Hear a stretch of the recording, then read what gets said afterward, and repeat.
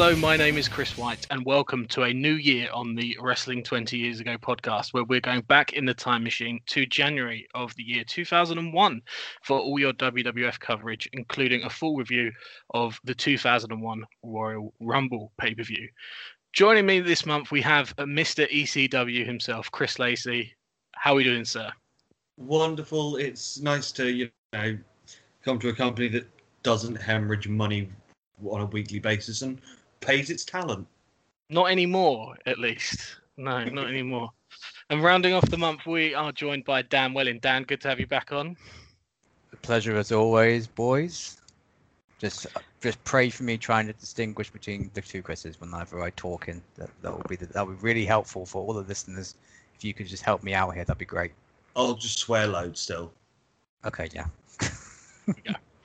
Yeah, if you're throwing to Lacey, drop a swear word in there, and we'll know where we stand. As regular listeners of all three editions of the show monthly will know, these days things are far less newsworthy on the WWF side of things than they seem to be in WCW and ECW month to month.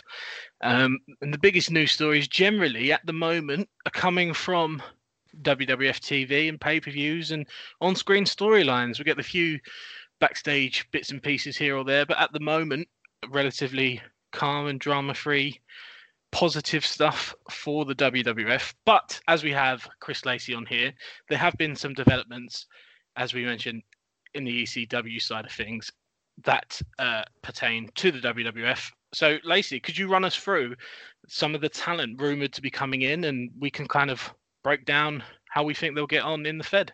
So the ECW alumni that have been offered contracts are Ratface Naka, Just Incredible, Rhino, Tajiri, Jerry Lynn, but surprisingly enough, no RVD. Yes, so no RVD, and reports are this month that there's been a number of people in WWF who have gone out of their way to make it known that they are not fans of RVD. The guy and how he is backstage and how he handles himself seems to be a lot of sort of heat from the boys almost towards RVD from inside the WWF locker room, and quite a few negative reports around going about him at the moment. Lacey, I feel like you're going to take that quite personally. Yeah, I think it's more they're scared of the brilliance of RVD more than RVD being a bad egg. Yeah, he's a stoner. There's people that are in and about in that place that are just as bad and have been getting away with it for years. So, Road Dogg, no different to RVD. And to be fair, RVD's never been a liability on a show. So I do think that sounds very much more of a, we don't want him here because he's too good and we're worried about our spots more than he's a bad egg and we don't like him. Dan, what do you make of the reports that WWF not too interested in RVD at this stage?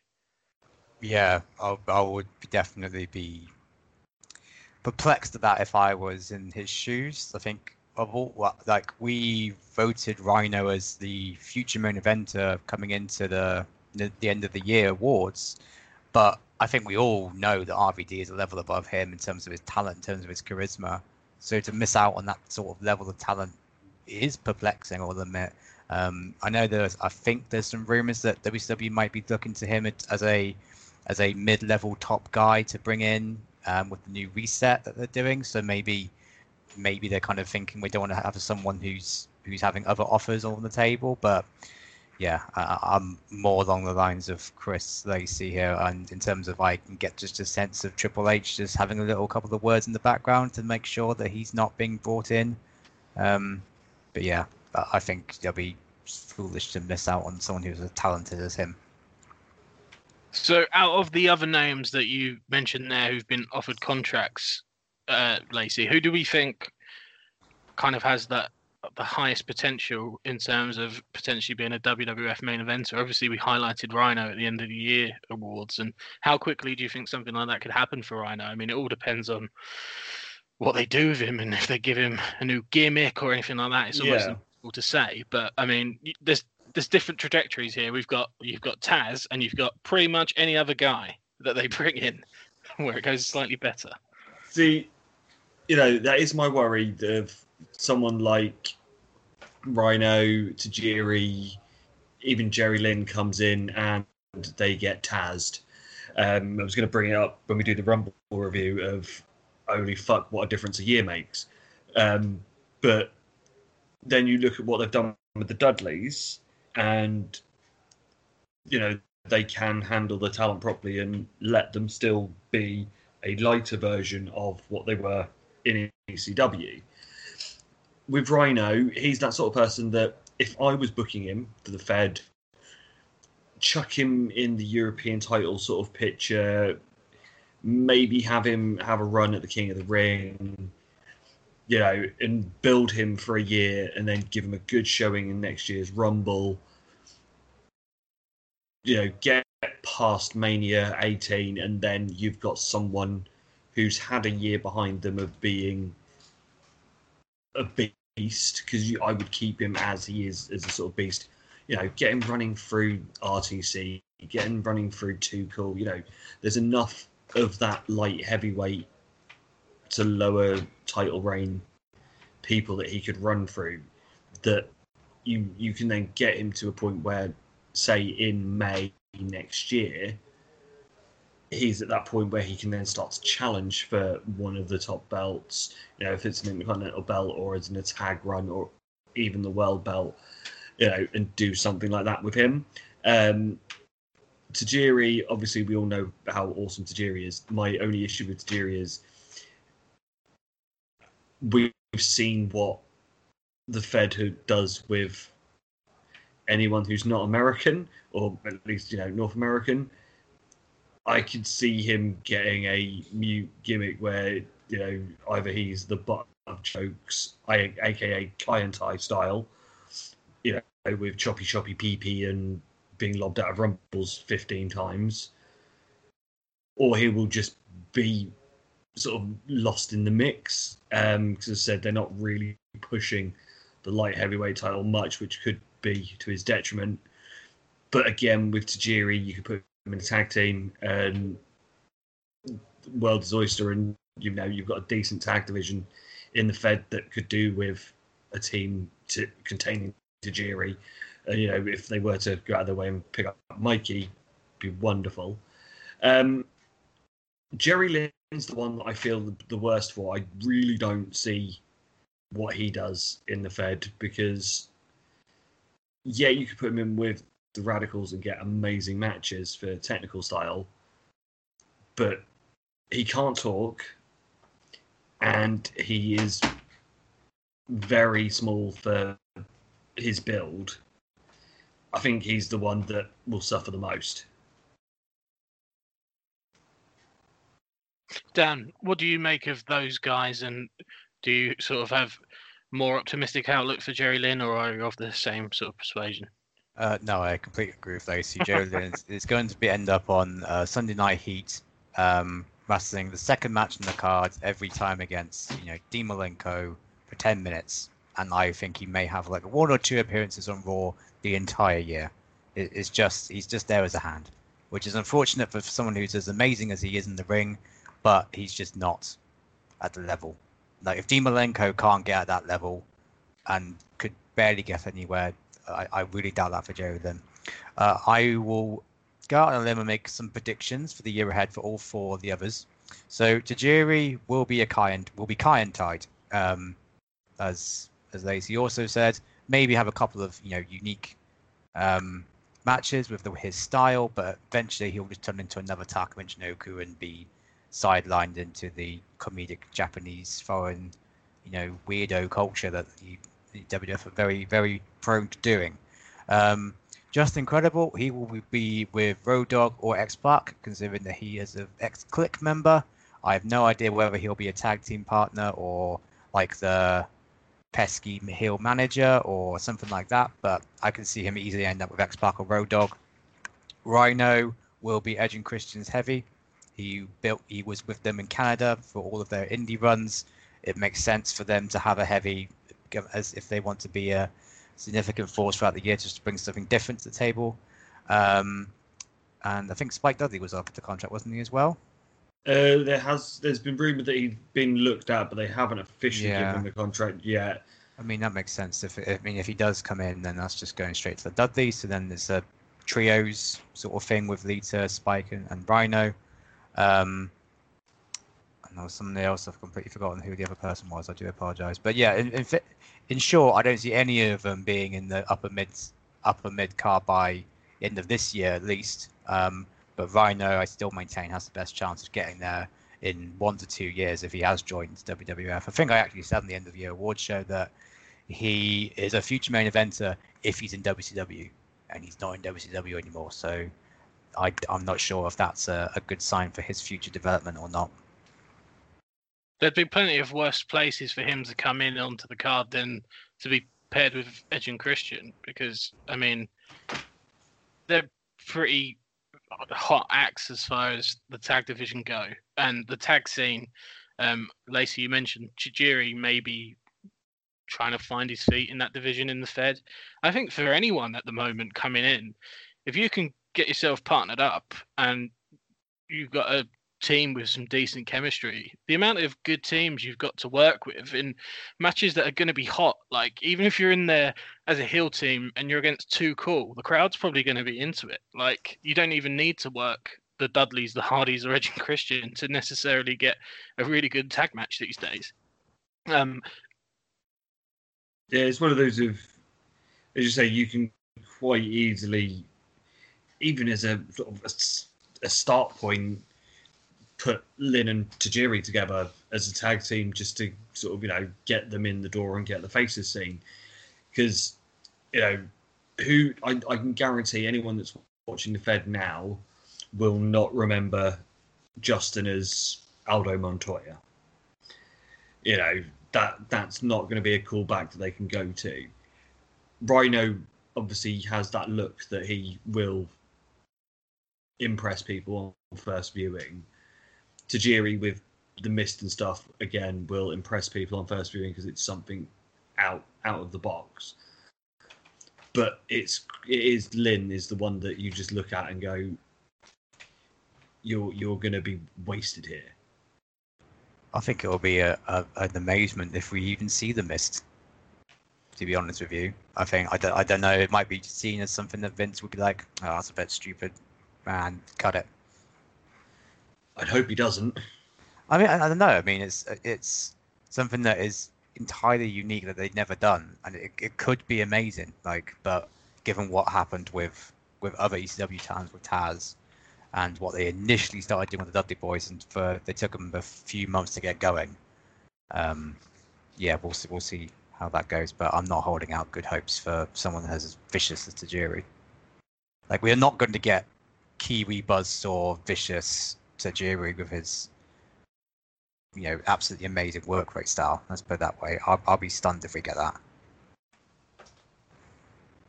Although there would be plenty of awesome matches that he could have if they were to put him in that spot, which is kind of like half the battle, really. And yeah, I think a lot of these guys could easily just end up in that hardcore title scene, like right off the bat, and just completely lost in the shuffle, sort of day one. Saying that, I would love to see Steve Blackman versus Tajiri. Yes. That would be a good fight. I'd pay money for that one.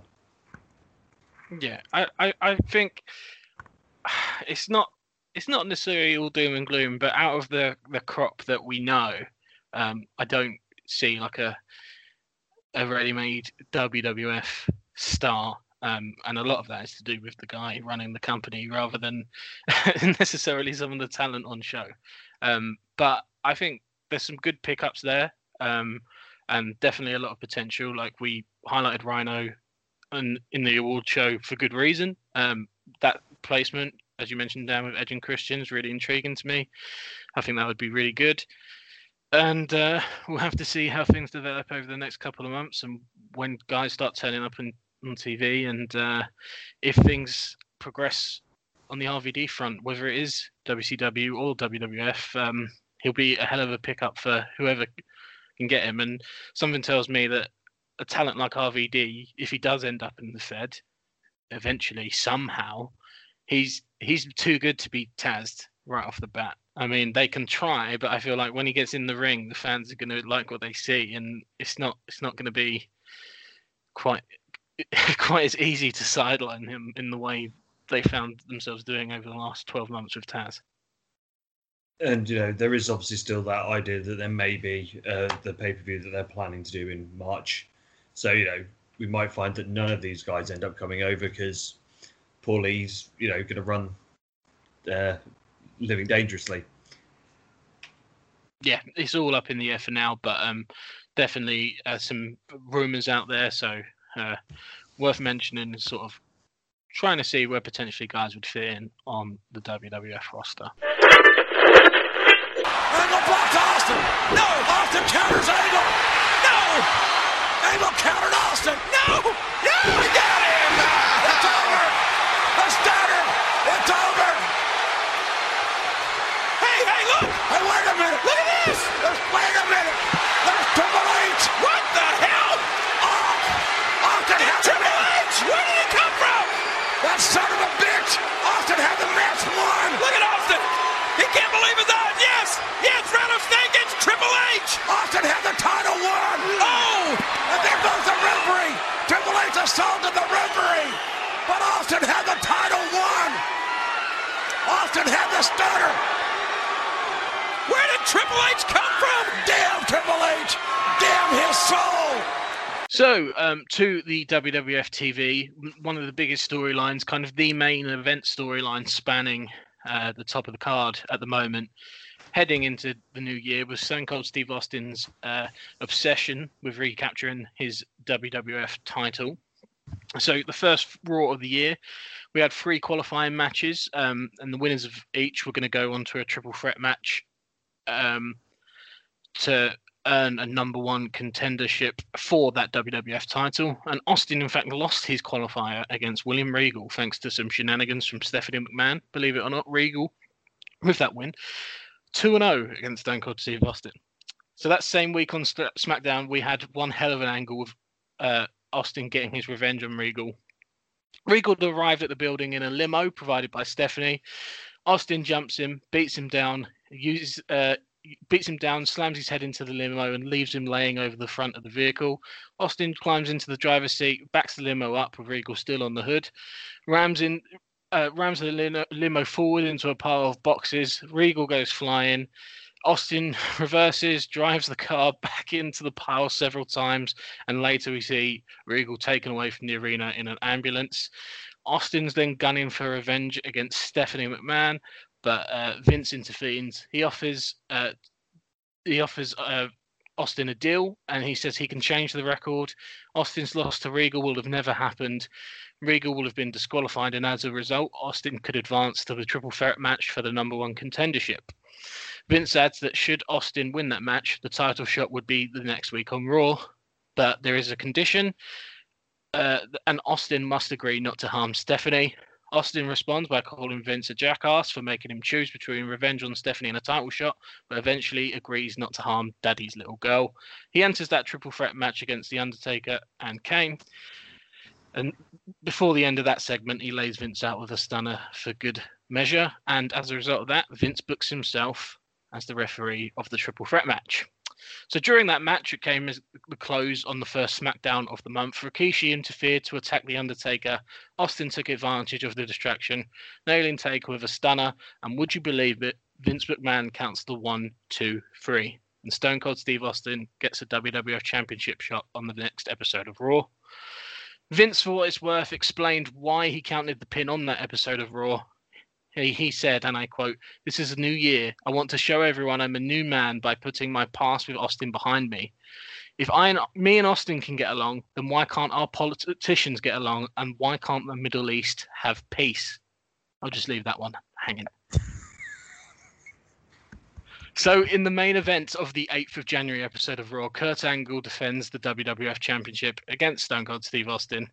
Angle made his way out first. Austin came out, snatched the belt from Earl Hebner, posed with it. Angle protests. Austin just drapes the belt on the mat and dares Angle to come and get it. Angle goes in, but Austin jumps him and the match is underway.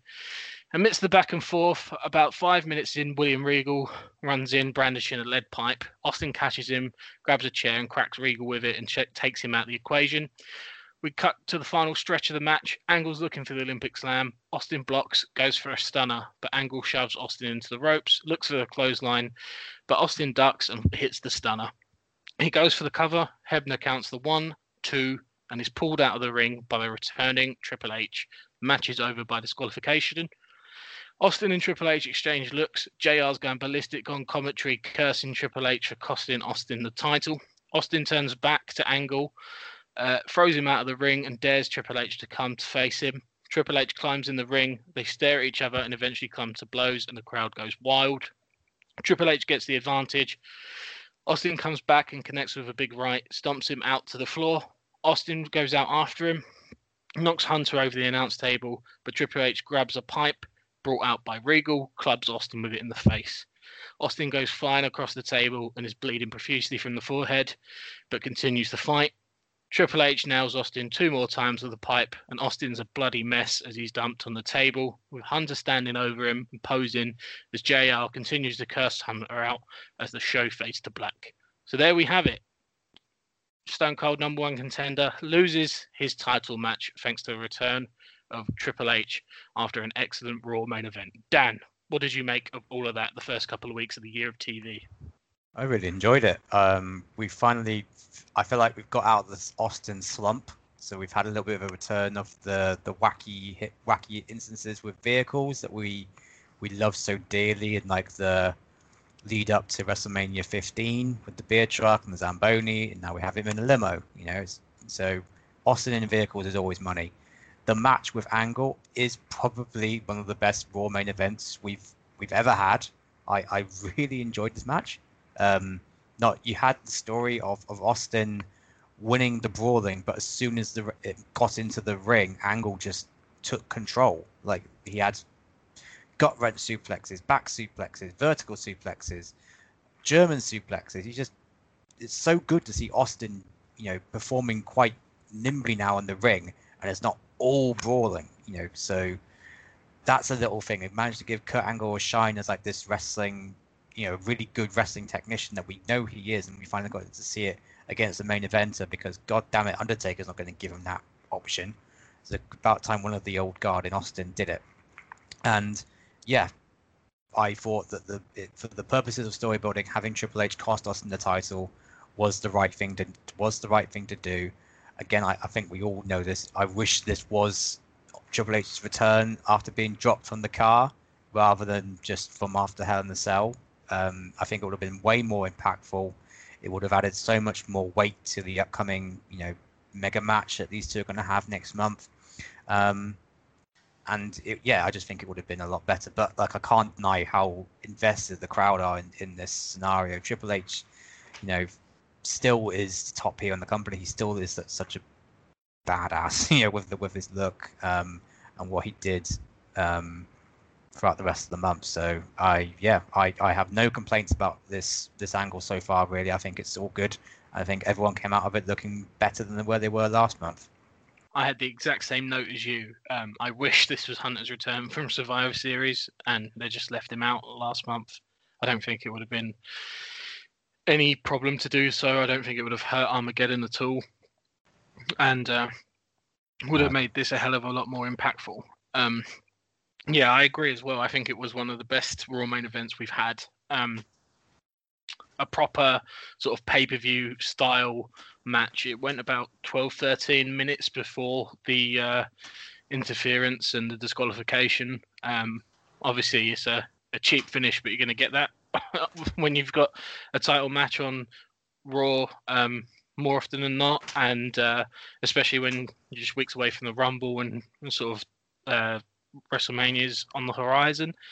And it played into the story and the rivalry of Austin and Hunter perfectly. And we had a couple of weeks of, like you say, Austin getting back to the old Stone Cold and the old wackiness that everyone knows and loves, kind of in the best possible sense, and not so much of the Austin we saw against Rikishi and even the Survivor Series ending, which while Austin was involved in stunts and vehicles and whatnot, they didn't really work in the same way that some of the old Austin angles had. And this was definitely the stuff with the limo felt like the old Austin.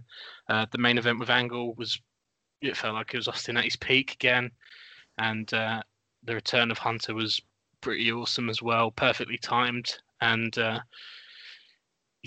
builds to the rivalry they've got going. Obviously, we'll cover it later in the show, but they've got a big match coming up next month, and it just all played into it perfectly, really. Lacey, I know you haven't caught too much WWF TV around the month, but did you have any points on sort of like the Kurt and Austin match and the return of Triple H and kind of that whole storyline? So as you've both said, this should have been the return for Hunter post Survivor Series. You know, he got dropped out of a fucking car off the forklift. You know, he's back 2 weeks later with not even a scratch. Fuck off. You know, I remember back in the day when, you know, someone got hurt with something and they were written off TV for a couple of months. You know, and that was just like a broken arm or something. You know, this is something that would kill a normal mortal, and he's back to a week later, jog off. You know, if they'd have done this, would have Armageddon lost anything? No. Would it actually been more impactful? Yes. You know, sometimes they do hurt themselves more than they need to. Obviously, on the Raw that I watched, because I did watch the bit of the Austin and Angle match, and fuck me, Angle is a machine, and that's easily one of Austin's best matches in years. You know, that would, I don't know whether being in there with someone like Angle made, sort of either lit a fire in his ass or gave him the belief that he can still go. But yeah, it was better than the traditional Austin that we've been seeing, especially recently since he's come back, of punch stomp, punch stomp, punch stomp, stunner. So yeah, I'm all for Angle and Austin matches. We'll have more of those. Obviously, I saw bits of obviously how Austin had got to the matches and the terrorizing and stuff. And yeah, it's good to have the old Stone Cold back. And I think with that in the books, it's time for us to jump to the Royal Rumble pay-per-view and to review that show. I'm hoping that one of you will have the results to hand. As always, Chris. I can count on you, Dan. Perfect. Would you kindly take us through the results of the Royal Rumble pay-per-view?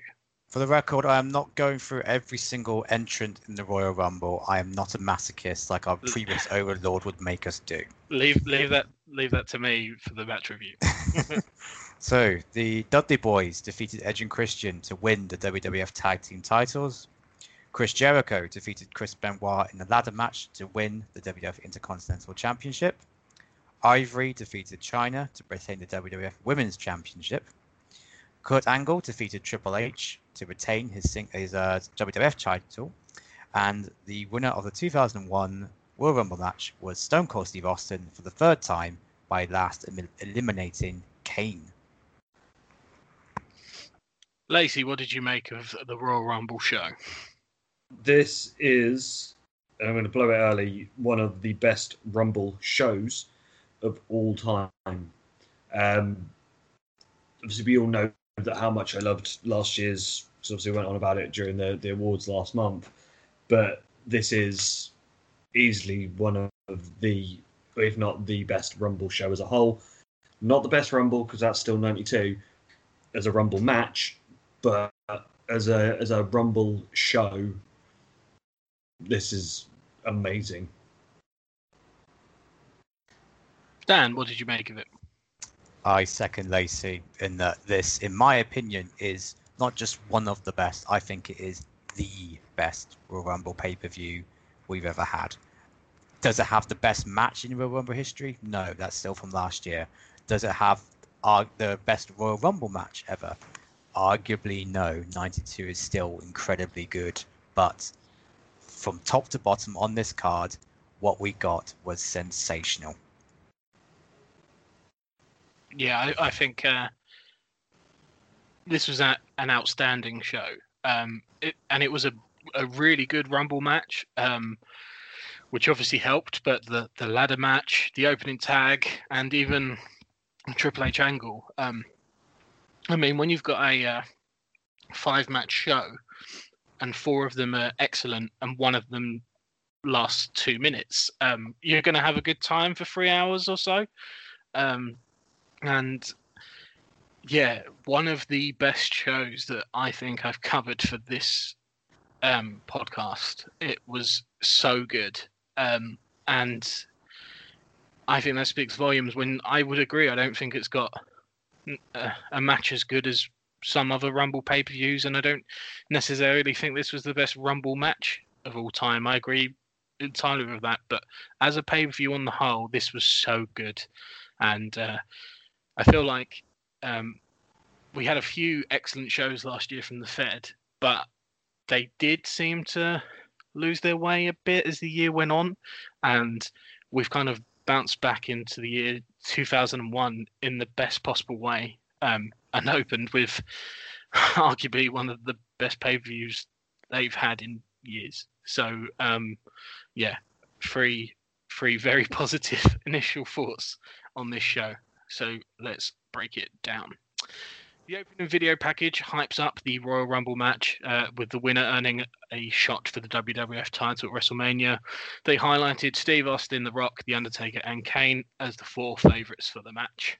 We had a big pyro display as JR announced that we had over 17,000 fans in attendance, and the Dudleys made their way to the ring. They entered as challengers for the WWF Tag Team Championships in our opening match. We saw some highlights shown from the previous Raw, where Edge and Christian hit the Dudleys with concertos in backstage segments, and the story going in is that the Dudleys may have concussions. So the Dudleys attack right at the bell, and the champions bail out of the ring. Dudleys chase after them in the aisle.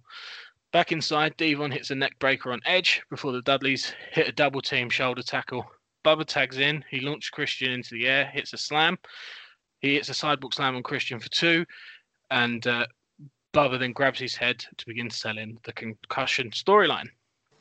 Devon's back in before Edge tags in and hits Devon with a body slam for 2. Christian hits a forearm to the head that the referee doesn't see, and Devon's selling the head injury quite a lot here as Edge stomps away to keep him down. Edge hits a belly-to-back suplex before Christian's in with a side Russian leg sweep and follows up by slamming Devon's head into the mat.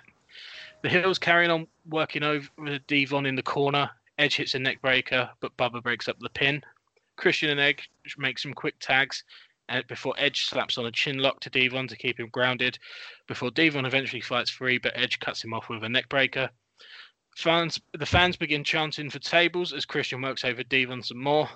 Edge looks for a pile driver, but Devon counters, gives Edge a catapult into Christian against a turnbuckle before Devon rolls up Edge for a near fall, followed by a double down clothesline spot. Devon eventually gets the tag, but the ref isn't looking and sends Bubba back to the corner. Meanwhile, Edge and Christian go for the concerto, but Devon ducks it. Devon eventually gets the tag to Bubba, who hits the Bubba bomb on Christian. Then the Dudleys team up to hit the What's Up on Edge. Bubba then orders Devon to get the tables, but Christian cuts him off and prevents him from doing so.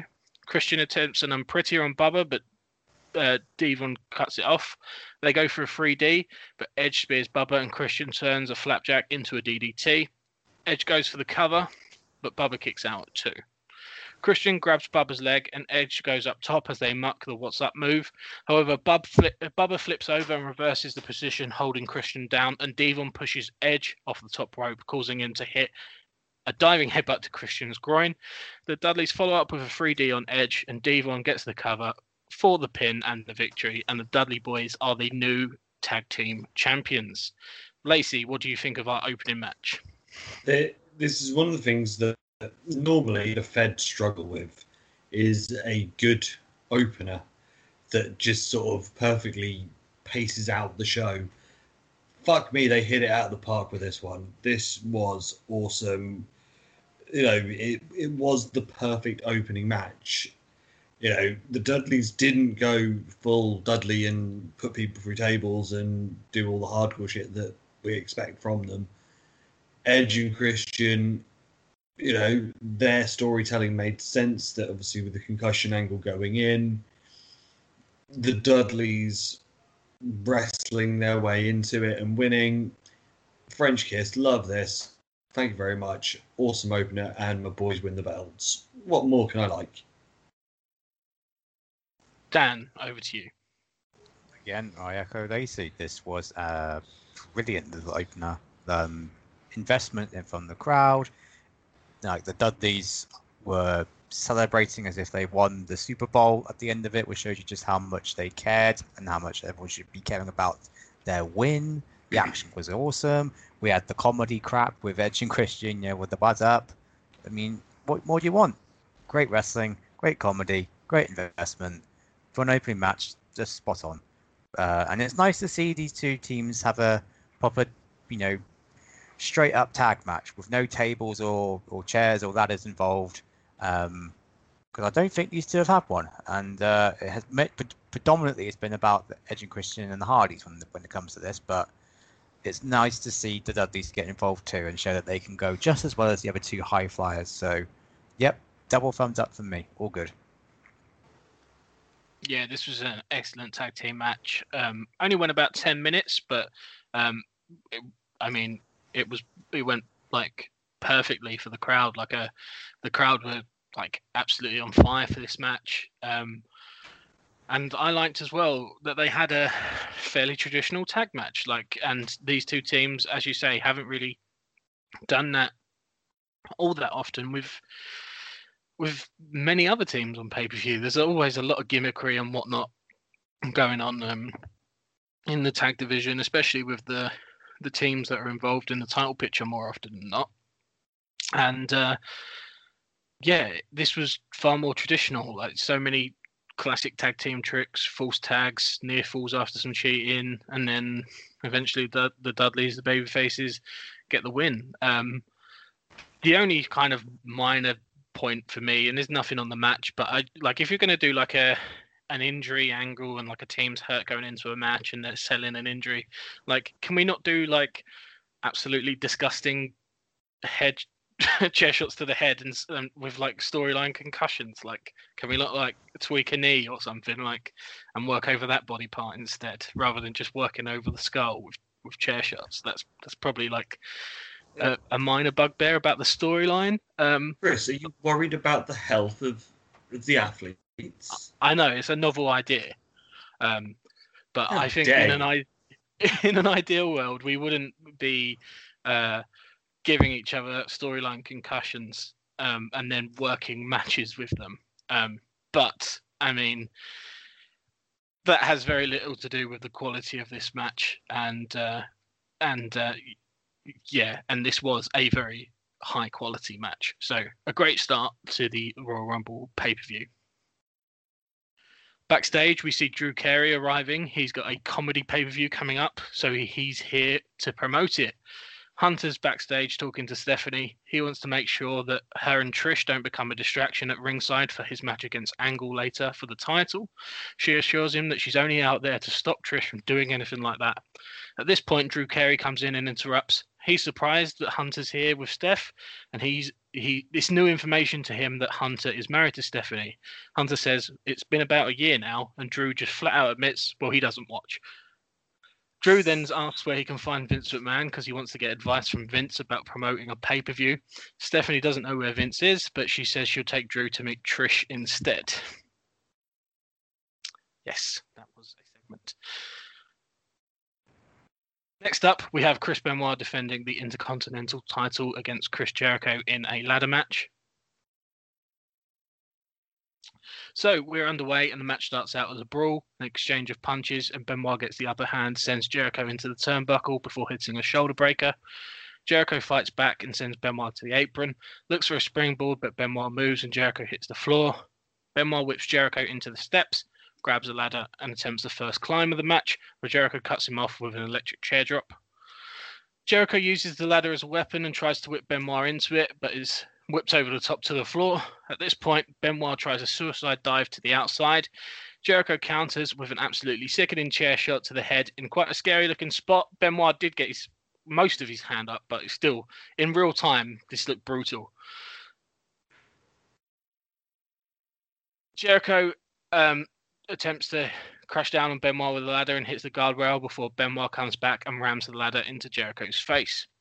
Back inside, Benoit hits a clothesline and sends Jericho into the ladder. He hits a dropkick into the ladder that Jericho's holding and sends him to the mat before hitting a belly-to-back suplex. Jericho comes back, places the ladder on the top rope, whips Benoit into it. Jericho then slingshots the ladder into the face of Benoit before hitting a missile dropkick. Jericho looks to climb the ladder for the first time in the match, but Benoit cuts him off with a forearm. Benoit hits another belly-to-back suplex, but this time it's over the top to the floor. Benoit is in the ring first and attempts to climb the ladder, but Jericho cuts him off with punches before applying the walls of Jericho on the top of the ladder to a huge pop from the crowd and an excellent visual. Benoit kicks over the ladder and manages to keep the match going. Benoit gets the crossface locked on before sending Jericho into the ring post, but Jericho counters and launches Benoit into a ladder. Jericho sets up a ladder near the ropes, but Benoit punches him off, climbs up top, looks for a diving headbutt from the top of the ladder, but Jericho moves and Benoit crashes hard into the mat. Jericho traps Benoit under the ladder, climbs to the top, but Benoit is able to push the ladder off. Jericho takes a bump from the ladder into the ropes and to the floor. Benoit goes up for another climb of the ladder, but Jericho hits him in the back with a steel chair. Jericho shoves the ladder so that Benoit bumps over the top to the floor. Jericho then climbs the ladder, grabs the title, and wins the match after the best part of 20 minutes to become the new Intercontinental Champion. Dan, what did you make of this? Right, so 3 years ago, Chris Lacey and Eric Landstrom infamously voted The Rock versus Triple H at SummerSlam the best match of the year. If this match wins Best Match of 2001, I will have absolutely no complaints because this felt like 5 times better than that match. Fantastic. But I think the majority of that goes to Benoit's just insane levels of just willingness to do anything to get over a match. I mean, some of the stuff they were doing with the ladder was sickening. It just felt much more crisper, much more, I don't know, organically authentic than the match like 3 years ago, which I think is probably the best example I can think of to compare it to. Benoit's torpedo chair shot, that bump that he took, is sickening. But in the ECW way, you can't take your eyes off it because it was just, how on earth can this man still be walking after getting hit with that bump? And then 10 minutes later, he's diving off a 10-foot ladder with the diving headbutt and misses. And knowing Benoit, he probably didn't even put his hands up for it because this guy's just ridiculously insane for this business. Even the bump he takes outside the ring to set up the finish with Jericho climbing up the ladder is horrifically as well because he lands sternum first on the top rope and then bumps outside with Jericho slowly climbing up to get the win. I can't believe this match is this good.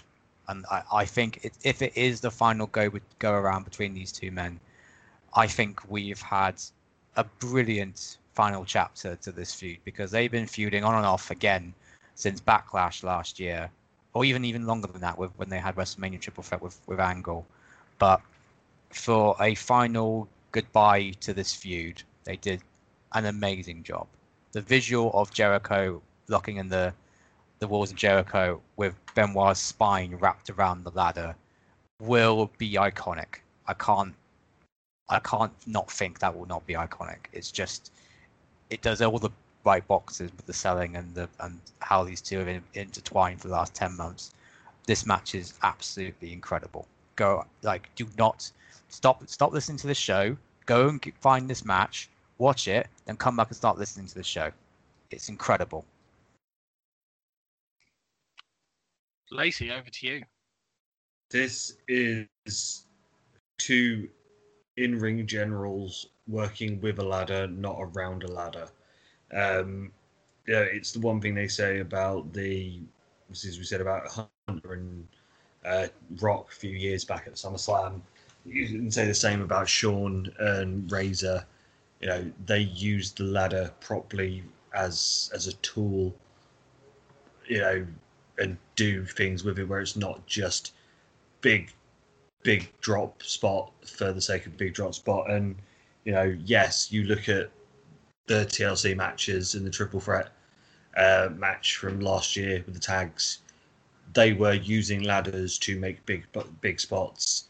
These two were wrestling with the ladder.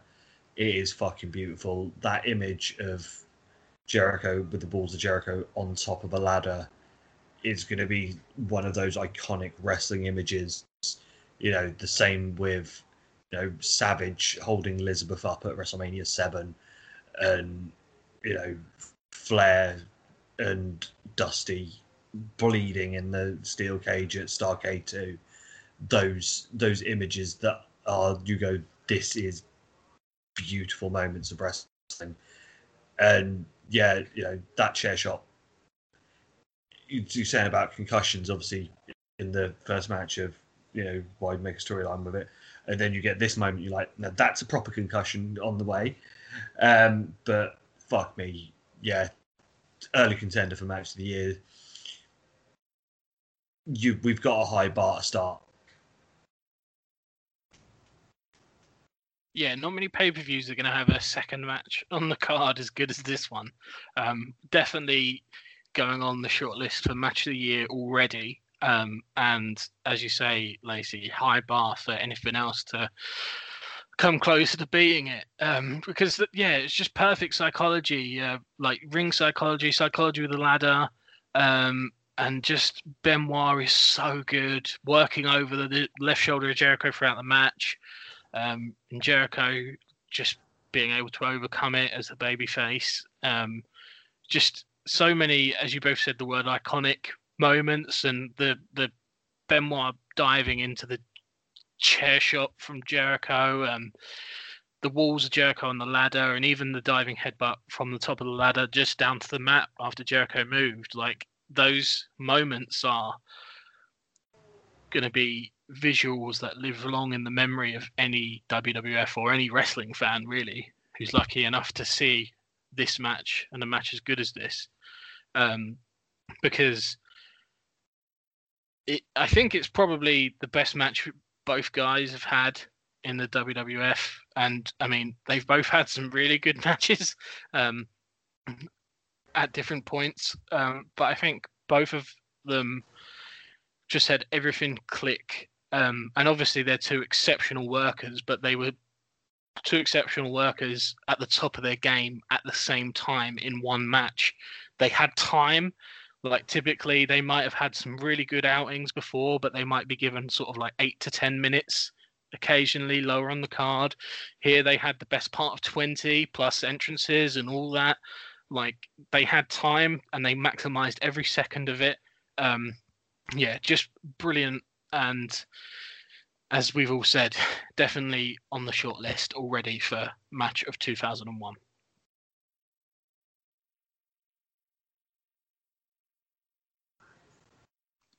So backstage, Drew Carey's trying to flirt with Trish. She doesn't seem too receptive to this and tells him that she's involved with someone.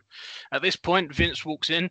He doesn't seem too pleased with Drew hitting on Trish. And by way of getting some revenge, he manages to convince Drew Carey that he should enter the Royal Rumble match later tonight. Up, we have Chyna, who is returning against Doctor's orders to take on Ivory for the WWF Women's title. So just a quick recap of the story here. Last month, Chyna took a spike pile driver, which was supposed to have broken her neck. We get a video package. Chyna talks about her road to recovery. She's been told that she will never wrestle again.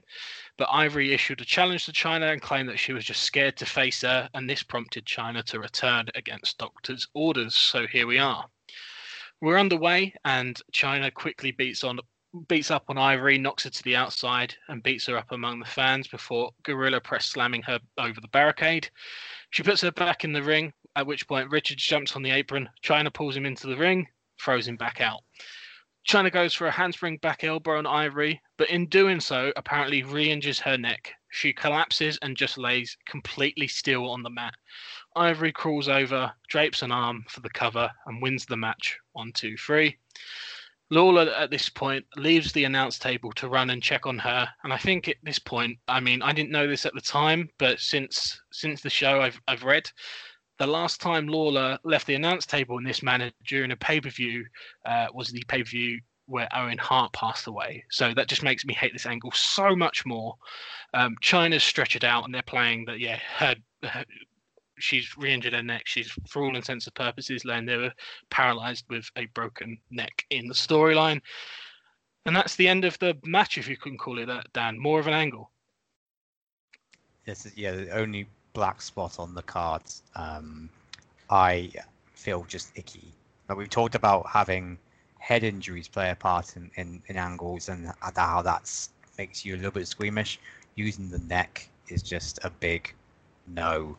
Just don't do this, especially when we've had two people now in Owen and definitely Austin, and let's not forget Draws, have almost career-ending legitimate neck injuries and have to be out for 10 months of the year to get this rehabilitated. And in Draws' case may never walk again. So to kind of just, play this in as an angle just does not feel right. And I'm really hoping that they can come up with some kind of solution to how they're going to get off this, because, this is just not good. It does not feel right to be watching this as a sports entertainment, and it doesn't feel right to the talent to just say, oh, she's broken her neck last month and now she's back a month later and now she's hurt herself again in kayfabe. It doesn't play right on any scenario for an audience and for the talent. And the fact that, again, it's not even realistic how that we can do a handspring elbow perfectly and then just back into Ivory just very gingerly and then go down like that. Just awful all around, really, which is a shame, because I feel like this is probably Ivory's biggest profile angle that she could ever possibly have in the company, and yet it's being involved with this, which is a shame for her, because I just loved every single second she's been involved with the ITC. So everybody could be doing better things. Lacey, what do you think of it all? Pretty much can't say more than what Dan said, really. It's a horrible use of an injury angle. I can already tell what this is going to be. Yes, she'll be off for a month or so. She'll come back, murder Ivory in 2 minutes, like complete superstars 80s style squash, and it will mean fuck all. The thing is, Fed booking, and you know exactly what this is going to be. And I'll call it now. That will be what we'll get. Probably, either at the next pay-per-view or Mania, it will literally be, she turns up, she fucks her up, walks out as a champion, and it's like, she got over this injury that she's never had. Do we think that they're doing a neck injury angle because they don't trust her being able to sell convincingly anything else? Is that saying that this was a convincing sell job? Because I think that would be a stretch. I mean, it is a stretch, but China, for all her strengths as a performer, has never been a good seller in the ring. She's very stiff. No pun intended. I mean, my solution to that would be not to book a neck injury angle, but to maybe not book any injury angle. Like if you've got someone who's not very good at selling, I don't know. I think Lacey's right in that they probably want to stretch this out to Mania. Like China probably leaves WrestleMania with the women's title, and they don't know how to avoid sort of Ivory losing to her in December, January, February to get there, I guess, without doing something like this. Like, is that really is that a kind of it really? The thing you got to think about is, right, does China need the women's belt, or even does the women's division need China, or have they literally gone, she isn't any good or isn't good enough to be in there with the men like we were hoping? Oh shit, this is just like battle stations because we're paying her loads of money. We need to do something with her. I don't want to write China off as someone within the men's division, but we're certainly, I mean, we spoke about it a lot last month on the show, and it certainly feels like we're at an end of a cycle with that, and they kind of need to make a call. And I mean, my opinion was that, if anything, it feels like she's regressed as an in-ring performer rather than kicked on and developed, and she's been in there with some really good workers. So this is the thing. If you look at her 2 years ago in '99, when she was winning that battle royal to get the last place in the Rumble, she was beating top tier guys. She's now struggling to beat Ivory. The way they've positioned her as a character and an entity, she should demolish everyone in that women's division in one match. You put them all against her, because that's how they've portrayed her. So, you know, I don't see, with what they've done with China in the past, to have her where she is now, how that works for anyone or helps anyone. yeah, I mean, it feels like longer ago, but Rory reminded me last month of SummerSlam '99 and like how close we were to her being in the main event of that pay-per-view, like in the WWF title picture. And I mean, she's felt a long way from that for a while now. And I mean, the women's division is definitely in a healthier place than it's been in a long time. And like any other performer, and you'd say, well, yeah, she's like, throw her in there. But the problem with having China having been wrestling the men for the last couple of years and having the physique that she does is that when you do throw her in there with the women, it's hard to really book around that, like, and not just have her run through everyone. I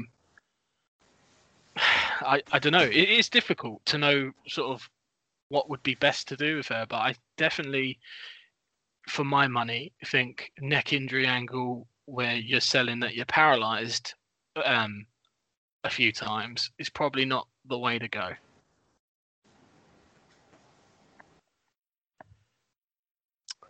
Next up, we get a video package which Ed set up Kurt Angle defending his WWF title against Triple H. Angle said since he can't have Stephanie in his corner, he'll have somebody else, and he chose Trish to manage him because of the hints towards Trish's affair with Vince. This obviously pissed off Stephanie. So Angle's out, and so we got Kurt Angle versus Triple H, and Angle comes out strong in the early going, using superior mat skills to give Triple H a tough time, hits a few suplexes until Hunter manages to lure Angle outside, where he begins to gain the upper hand and whips Kurt into the barricade. Triple H works over the knees of Kurt, and thanks to the distraction by Stephanie, uses a steel chair to hit Angle's knee against the ring post. Hebner turns around and sees the chair lying on the floor, asks Hunter if he used it, but Triple H denies it. Triple H continues to work over the knee, uses an Indian deathlock, followed by a figure four leg lock. He uses the ropes, which prompts Trish to try and slide into the ring and get the referee's attention, which causes Stephanie to drag her out of the ring. Trish slaps Stephanie, who slaps her back, and a catfight ensues. Vince comes down to break it up. He lifts Trish away, but Stephanie continues to attack her, and the three of them kind of like semi-brawl their way to the back, being dragged by Vince. Kurt takes advantage of this distraction to kick Triple H into the ring post and hits the DDT. He goes up top for a moonsault, but slowed down by his injured leg.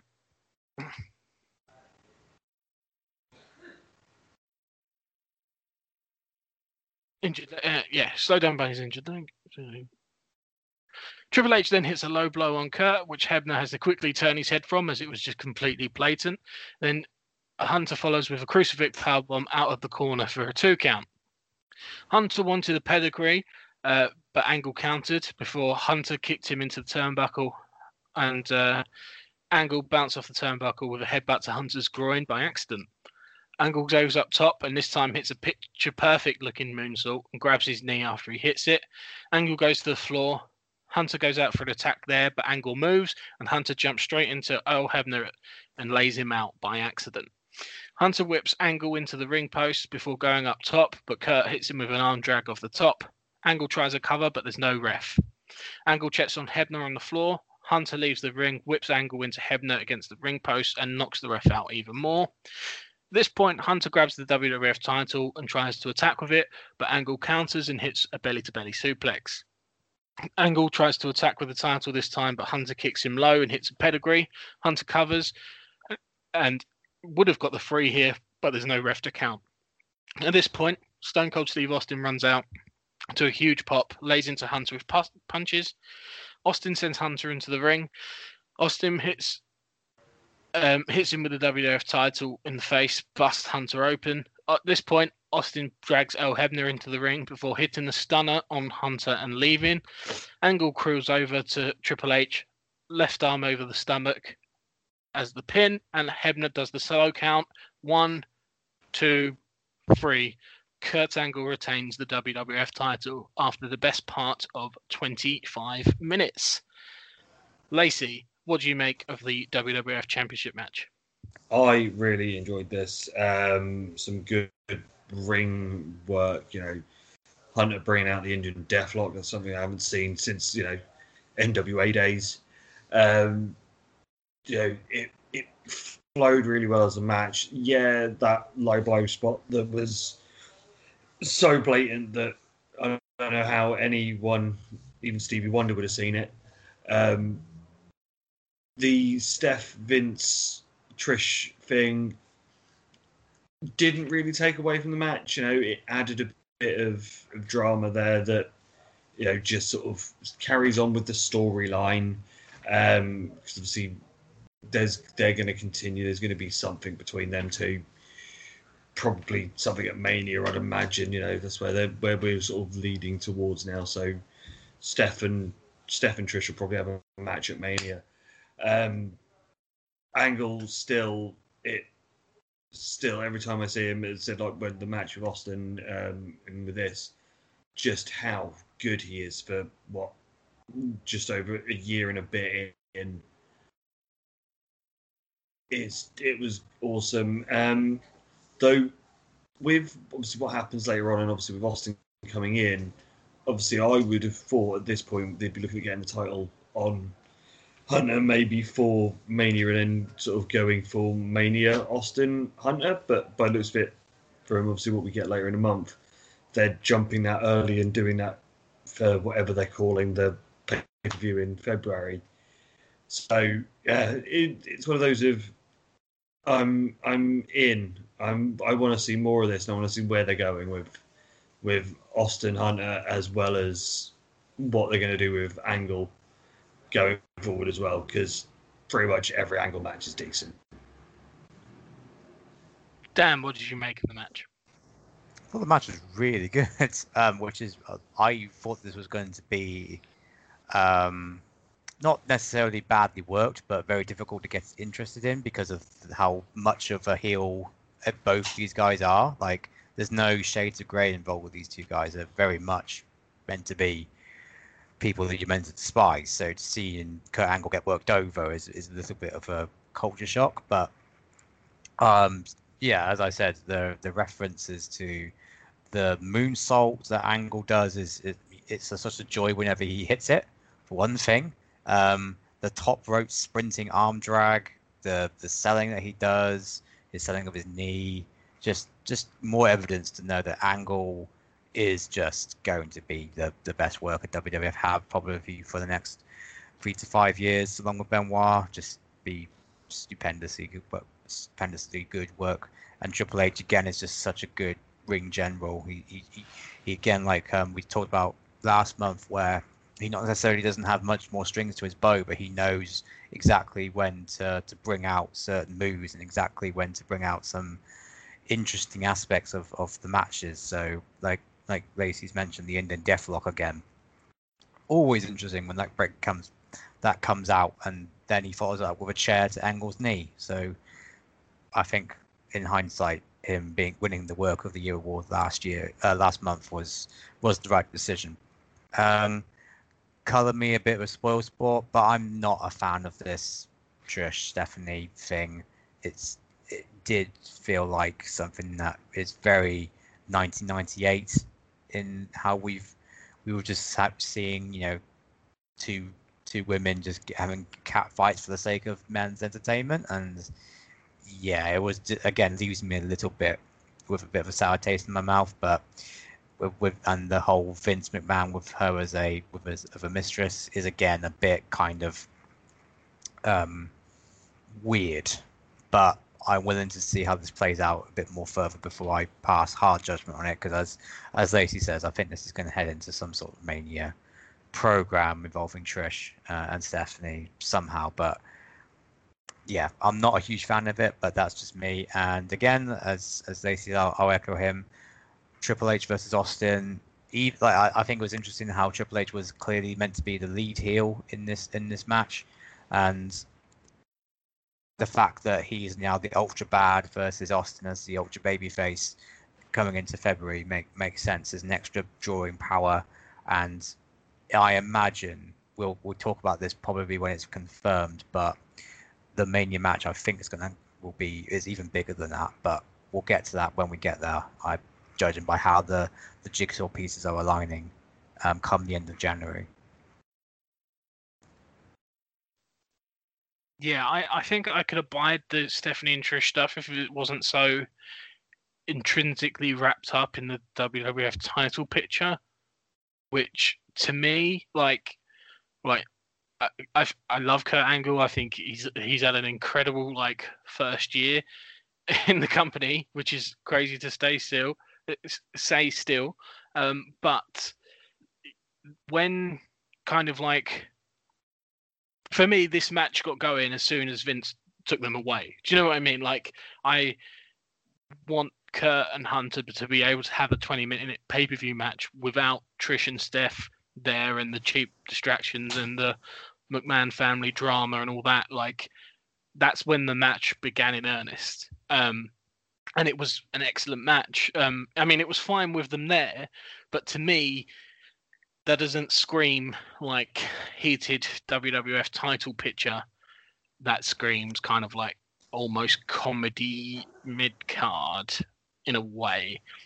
And I think when that story develops and pivots away from the title picture, it will probably grate on me less.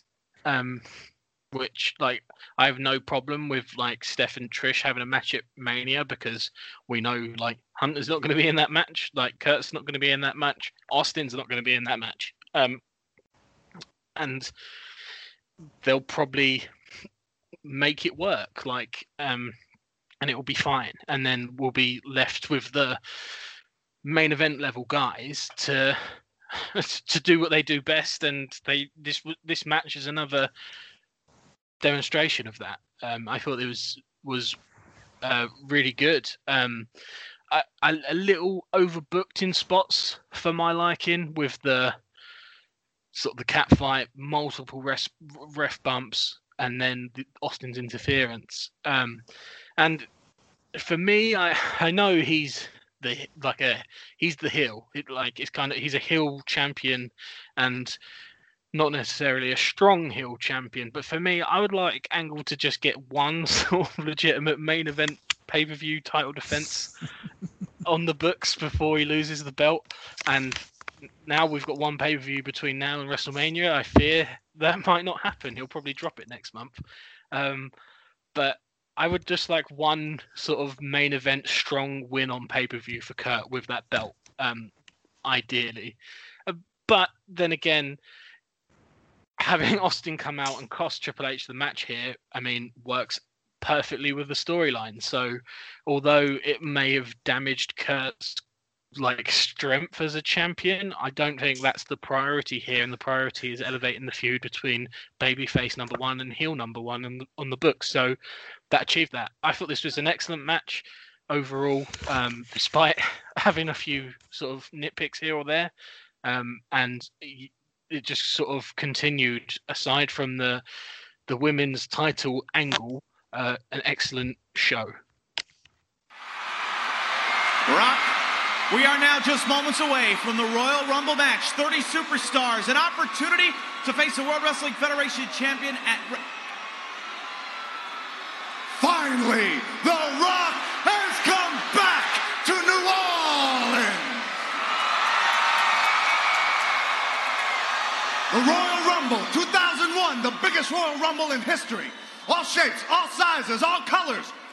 It's so fitting that we're right here in New Orleans because the Royal Rumble 2001 is like one big pot of jambalaya.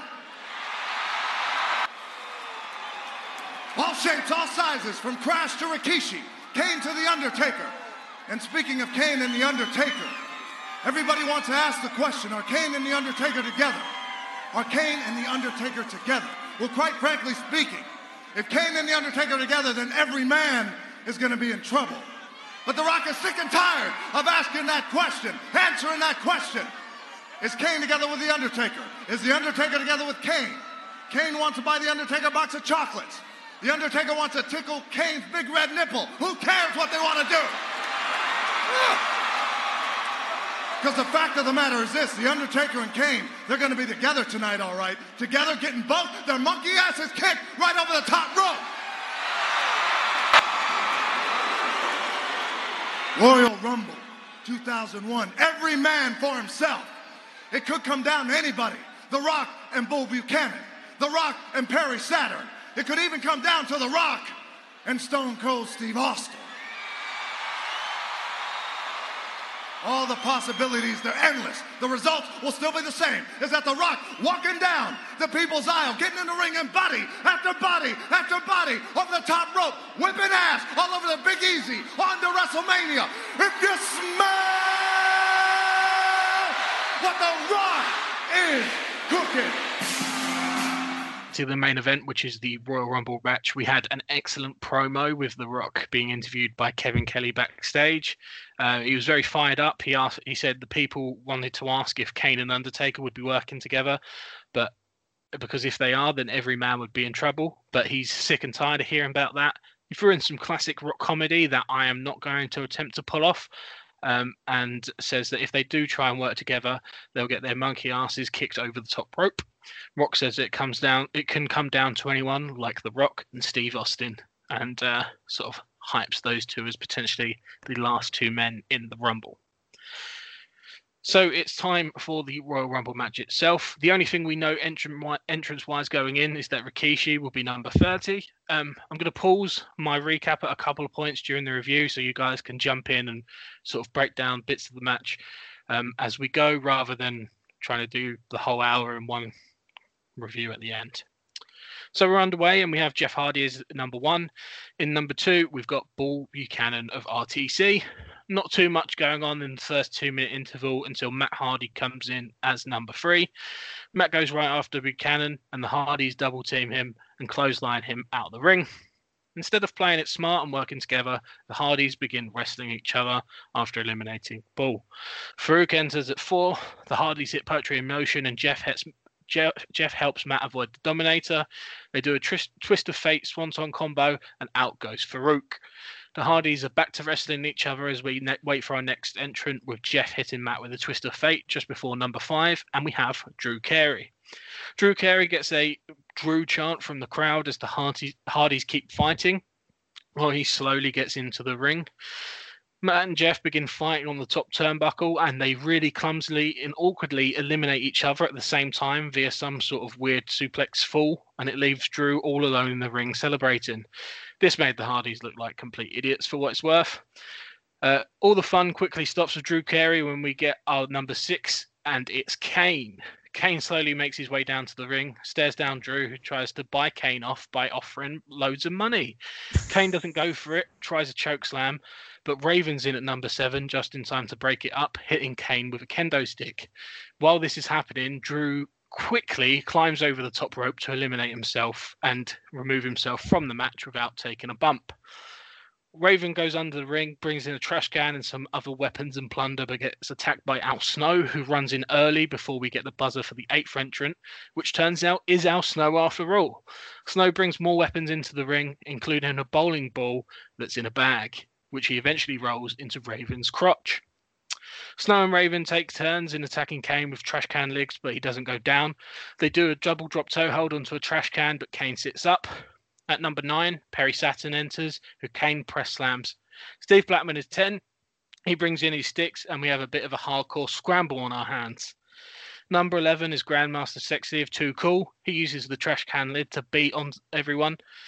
Raven then uses the lid to hit some people, but Kane gets a hold of the trash can lid and he eliminates Grandmaster Sexay before eliminating Blackman with the same weapon. Kane then goes on a bit of a run, hitting everyone with choke slams and picking up 3 more eliminations in Snow, Raven and Saturn, meaning he's all alone in the ring. And number 12, we have a surprise because it's the Honky Tonk Man. Honky grabs the microphone and he gets into the ring, calls himself the best Intercontinental Champion of all time, but adding that he knows we want to hear him sing his song. Kane's just standing there as Honky Tonk Man starts, but Kane grabs the guitar and smashes it over Honky's head to a huge pop before Kane eliminates him. I will pause here. We're 12 entrants in. Kane's alone in the ring. Dan, what are we making of the Rumble match so far? Pretty excellent so far. I mean, there's no star power apart from Kane, but let's just showcase some of the great things that they would have done this year to get a lot of the mid card and lower card over, which is hardcore title stuff. So let's bring out the hardcore division to beat down Kane, and let's show Blackman, let's show Snow, let's show off Raven, and oh shit, Kane just gets real and just throws them all away. Excellent stuff. Honky Tonk Man as a surprise entrant. Didn't he come out? He was a surprise entrant 3 years ago in 1998, and he did fuck all. But shows you how far the booking team have come on this year, where they actually have him give him his own spot, do a bit of a comedy stick, and then gets hit in the head with a guitar. Just shows you just how much of a little bit of a booking change in philosophy can make a part-time guest appearance so much more entertaining and so much more memorable than what he got 3 years ago.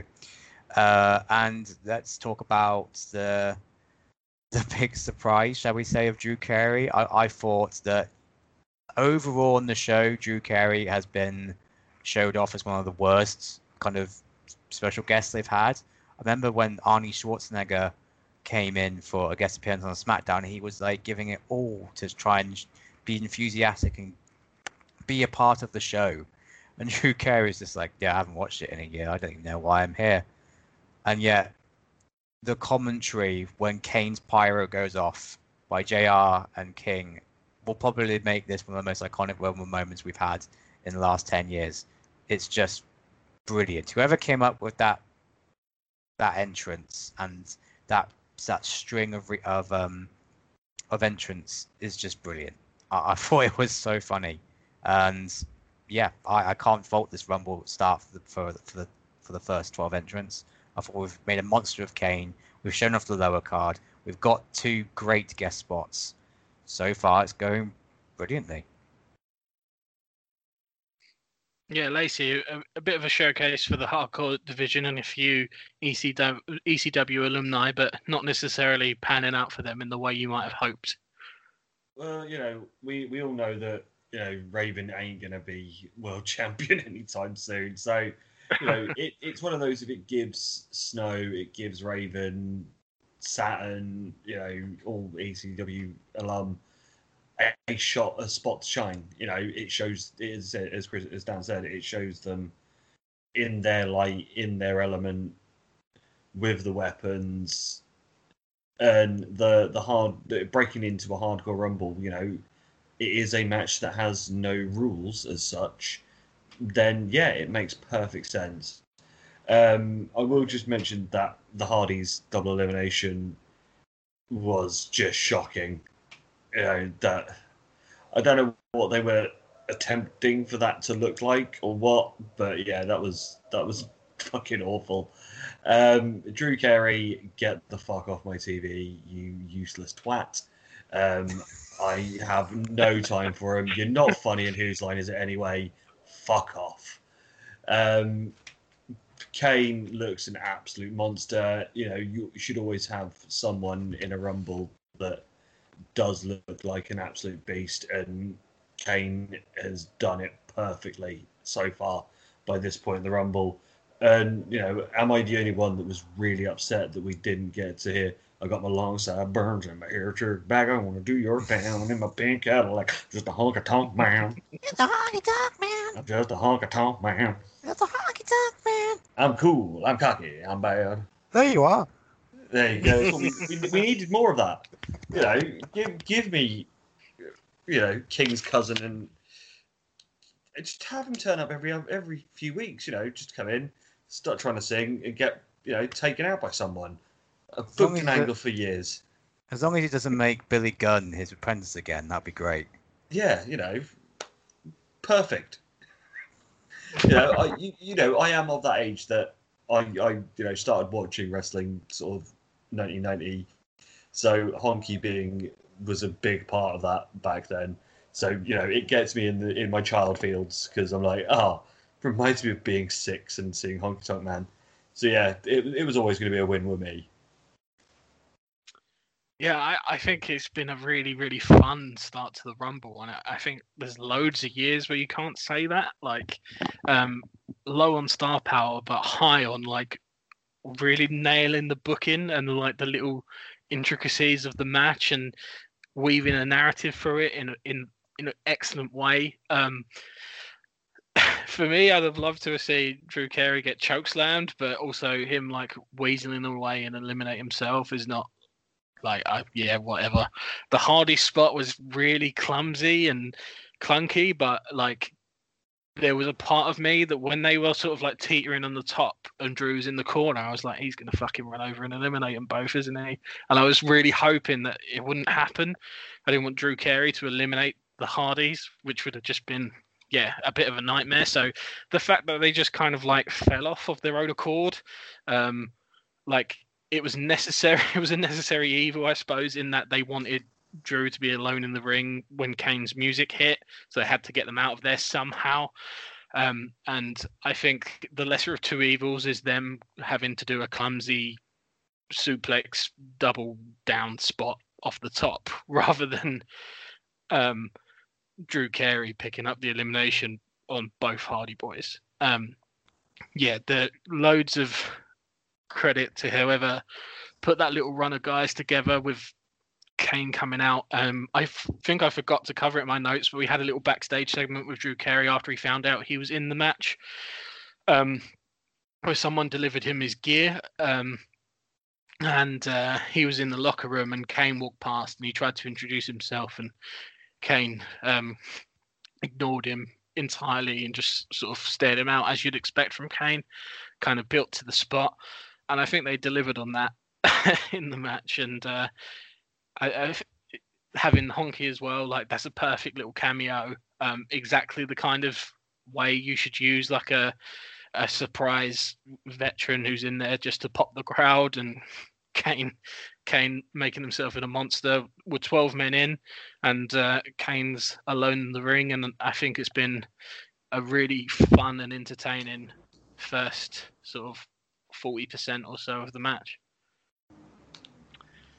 So back to the Rumble, and at number 13 we do have some star power, and it's The Rock, who the crowd go absolutely crazy for, as you'd expect. It's a big clothesline on Kane as they go back and forth. At number 14, it's The Good Father, who The Rock eliminates after just 14 seconds. Taz at number 15 does even worse. He only lasts 10 seconds before a throat thrust from Kane eliminates him. Rock nearly eliminates Kane, but he manages to escape, and we have a double down following a Samoan drop. At 16, we have Bradshaw, who lays out Rocky with a clothesline. Albert's in at 17, but he too gets a clothesline from Bradshaw. Hardcore Holly's in at 18. He works with Bradshaw to try and eliminate The Rock, but he manages to hang on. Kay Quick is number 19. Kane hits a huge power slam on Holly while Bradshaw destroys Quick at the same time. At 20, another RTC member, Val. 21, we get European champion William Regal, and the ring's filling up pretty quickly here, which means another big name guy is probably coming soon. Test is not that guy, as he's in at 22, but doesn't quickly eliminate Regal. At 23, and I am absolutely elated to report that we have the return of the Big Show. He quickly eliminates Test and K-Quick before chokeslamming everyone in sight. He goes to chokeslam Rocky, but Rock hits a kick before clotheslining Show over the top and eliminates him in less than 90 seconds on his big return.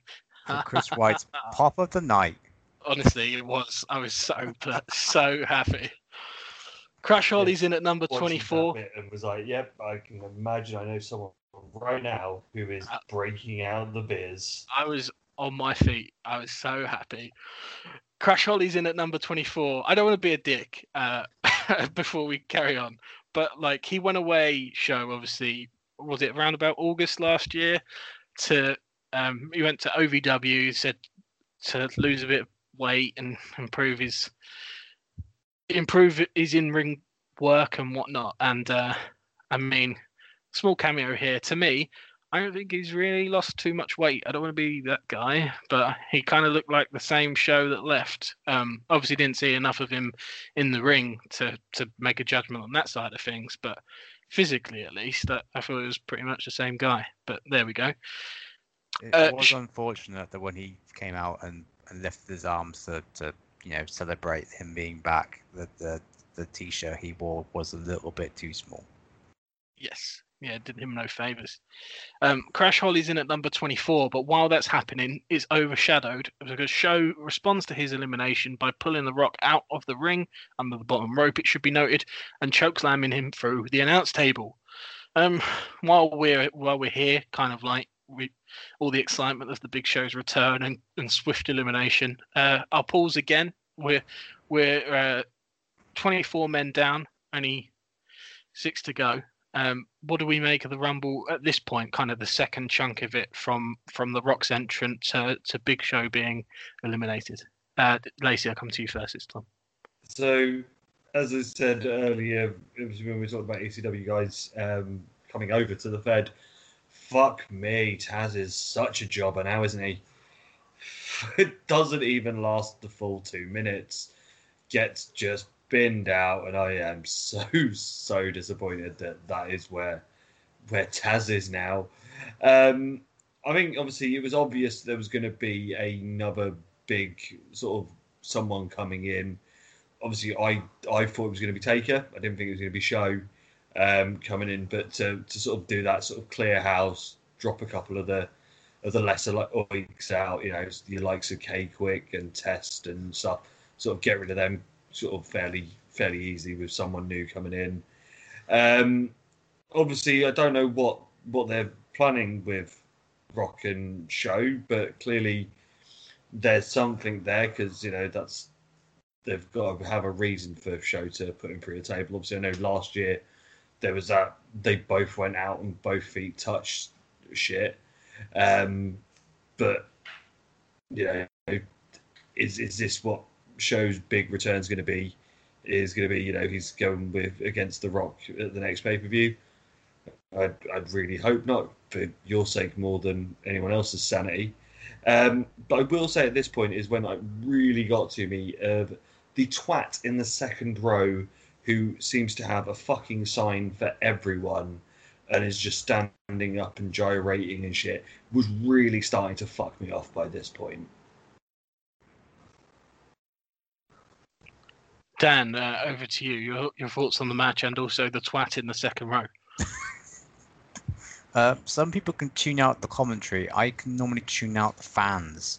So I must admit, I didn't even notice him until you just mentioned him there, and it's now starting to have like recall therapy. He was dressed as fucking Stevie Richards and had literally seemed to have a sign for fucking everyone, and was doing some weird fucking arm flailing shit. I was just like, sit the fuck down, you twat. I was going to say, Rory's going to have some words because he's now no longer the wrestling's biggest Stevie Richards fan. Anyway, I thought, again, this was kind of the more traditional part of the Rumble before the big boys entered completely. But having The Rock come out and having a showdown with Kane was, again, perfectly timed just after the Honky Tonk Man cameo. And then we just have, the mid-card come out and do their normal Rumble stuff. But there was nothing in here that was, terribly off-putting. And the Big Show coming back is a surprise. He certainly had the impact of it, and the crowd popped for it. And I'm sure he had something planned for it. I can't imagine this with The Rock again, given that we did this exact same thing last year, and it was not exactly setting the world on fire. And I think everyone can attest that the Big Show at that point was much more over than he is now. If it is something to do with The Rock, I really hope it's not going to last long. Because, again, I'll touch on it when the match is over, but I'm hoping The Rock's got bigger fish to fry than the Big Show. I again don't have any problem with it. It's that this is like the traditional Royal Rumble kind of filling up the ring and let's get some mid-card action going on with a nice surprise of the Big Show returning. Or I shouldn't say nice, an effective surprise. Yeah, I mean, I like what they did with him in the sense that I think we didn't need another, he didn't need to come in and take over the Kane role, did he?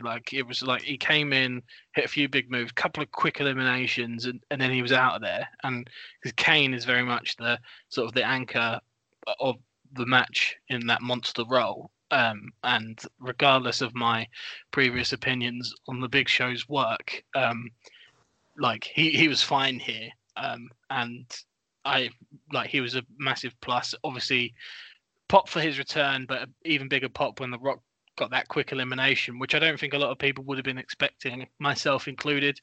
And hopefully the table spot with The Rock afterwards, as you both say, isn't leading to Rock v Big Show in the next couple of months as we head towards WrestleMania.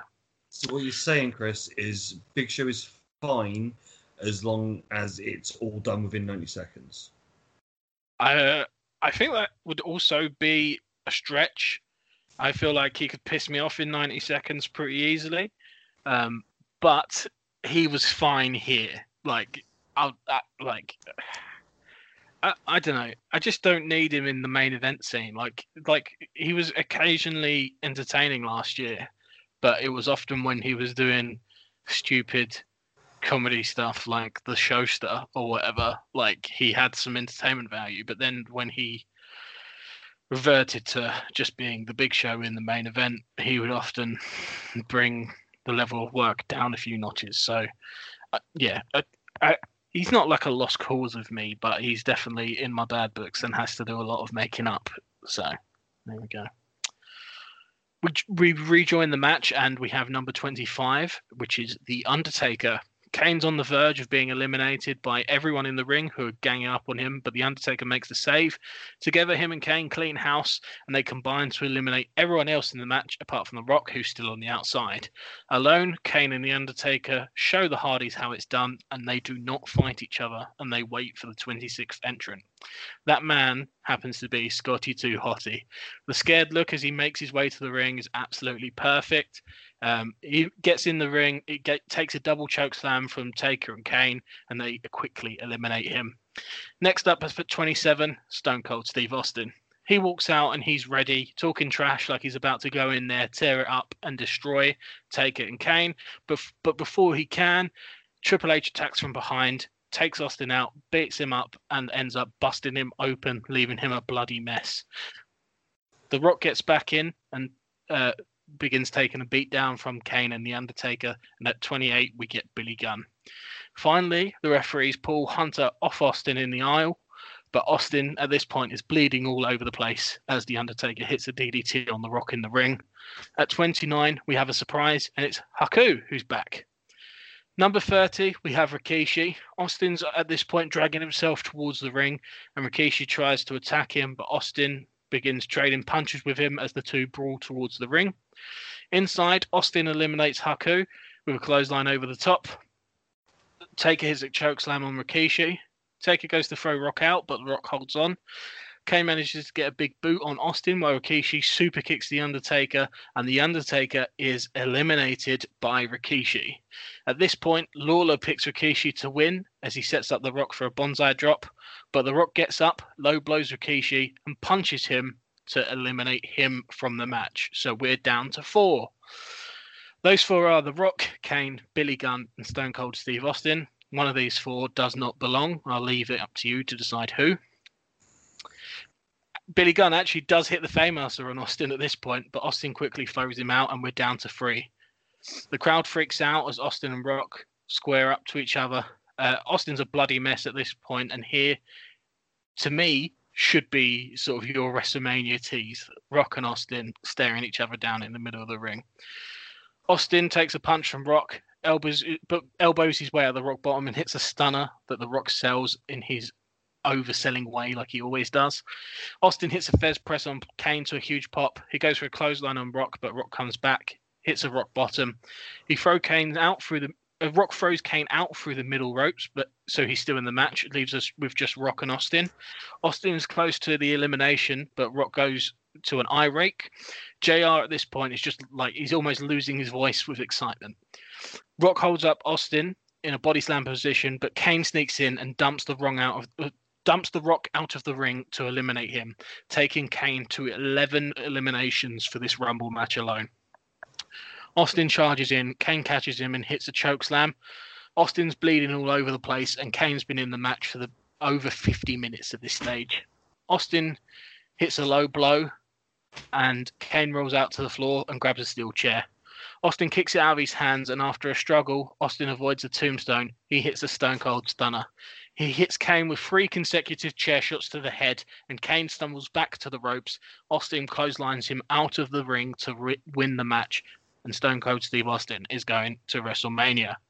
JR has an all-time legendary call at the end of the match. I'm not going to try and replicate it. I'll play it in for you here, though, and it's just an example of why JR is so good. So after 62 minutes, we come to the end of the Royal Rumble match, and Stone Cold Steve Austin has won it for the 3rd time. Dan, what did you make of that?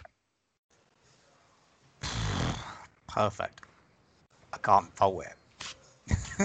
Like, you bring out Undertaker and Kane as the unbeatable threat, and yet you pulverize the little pipsqueak and Scotty 2 Hotty.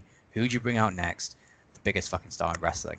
Like, you can't beat that image of Austin walking down the ramp, talking trash, and Undertaker and Kane with their hands on their hips. Just it's just why we love wrestling. And then managing to have Triple H come out, be living piss out of Austin, continuing the feud for next month, makes Austin's journey just a little bit more satisfying when he actually wins it.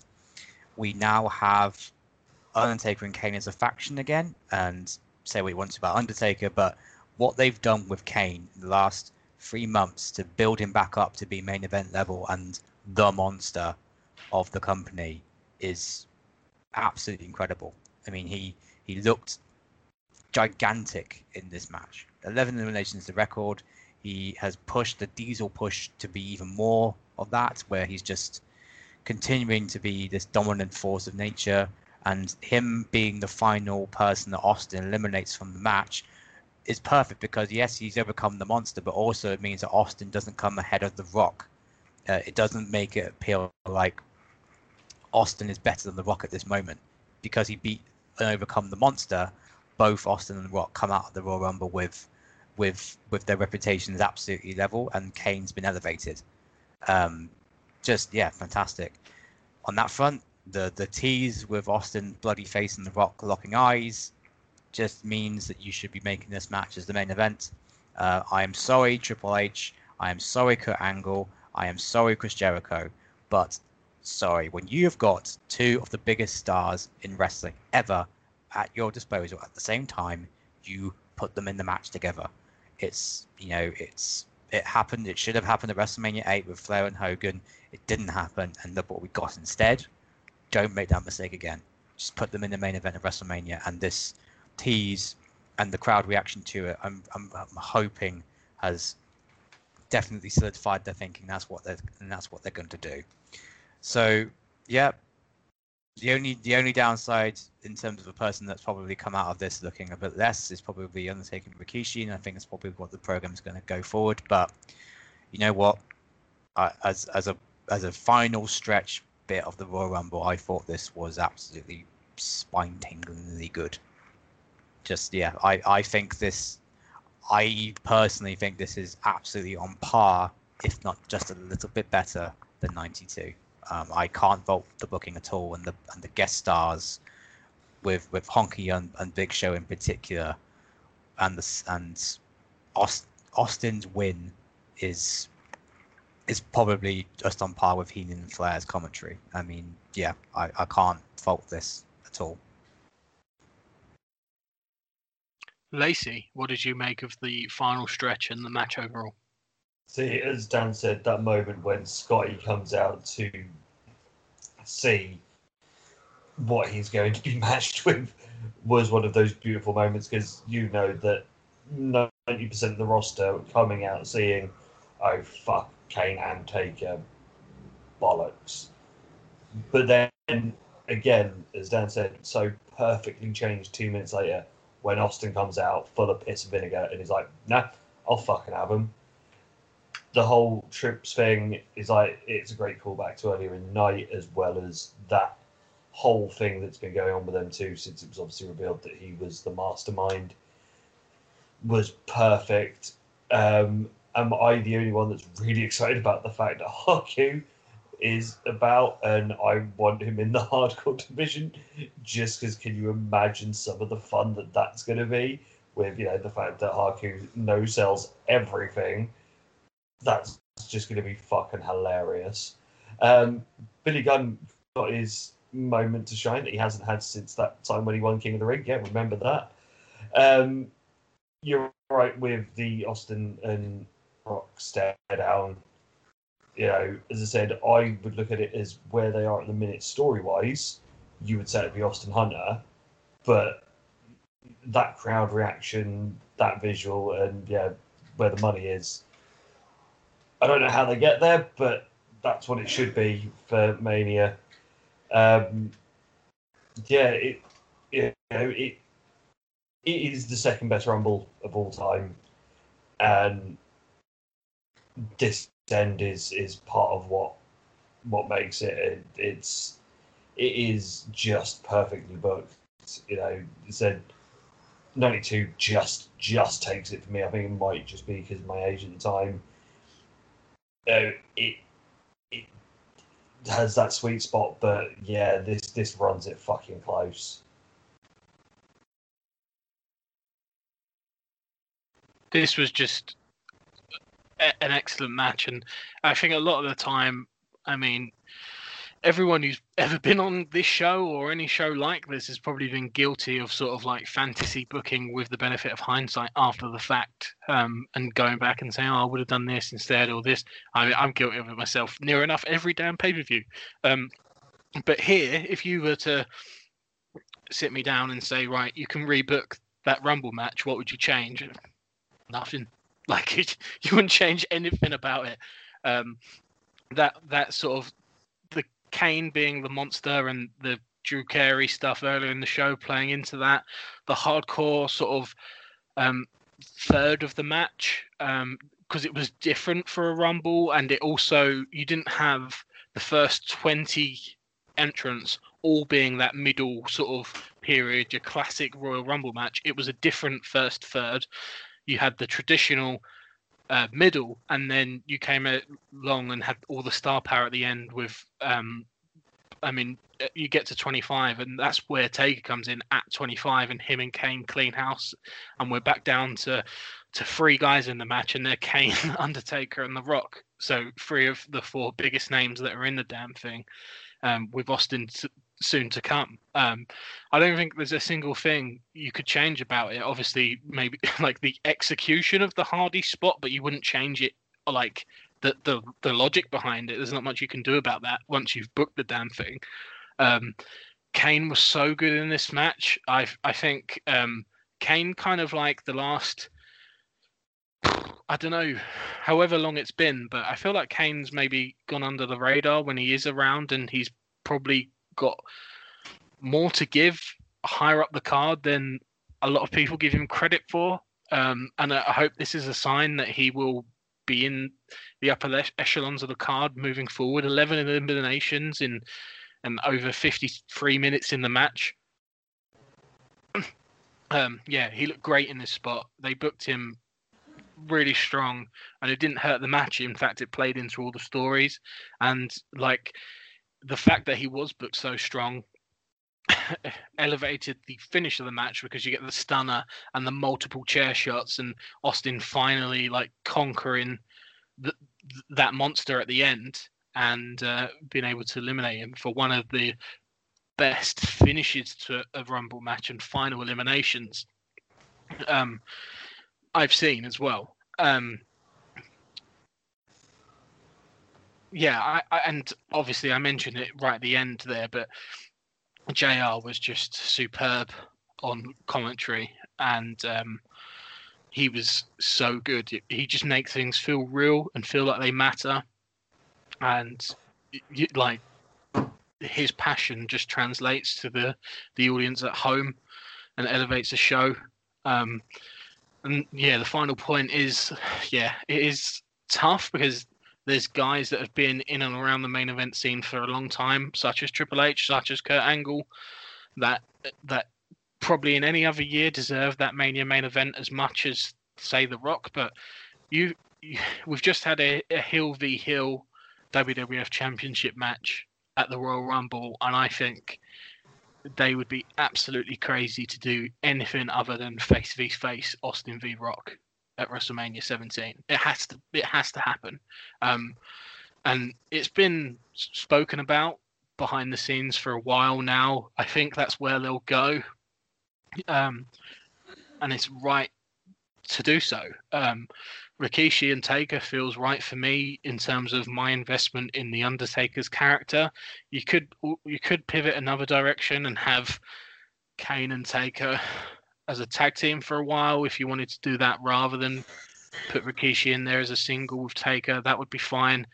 And I feel like there's I don't know what you do with Hunter and Kurt. I don't think you necessarily want them to face each other again, especially without the title. But I kind of think that when you have two stars as good and as popular as Austin and Rock, there's kind of like all the positives of putting those two in there together outweighs any potential negative to anyone else on that card. And it has to be done. And this pay-per-view just sort of confirmed that, based on that stare down and the atmosphere in the arena when we got there.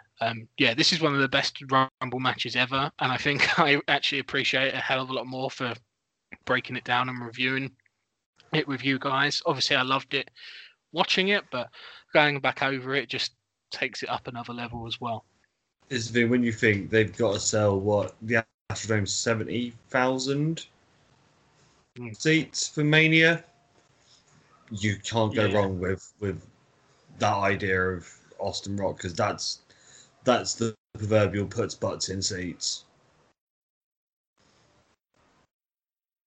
And that will bring to a close our review of the Royal Rumble pay-per-view. So, Dan, can I have your overall thoughts on the show? I think we know, but also a score rating out of 10.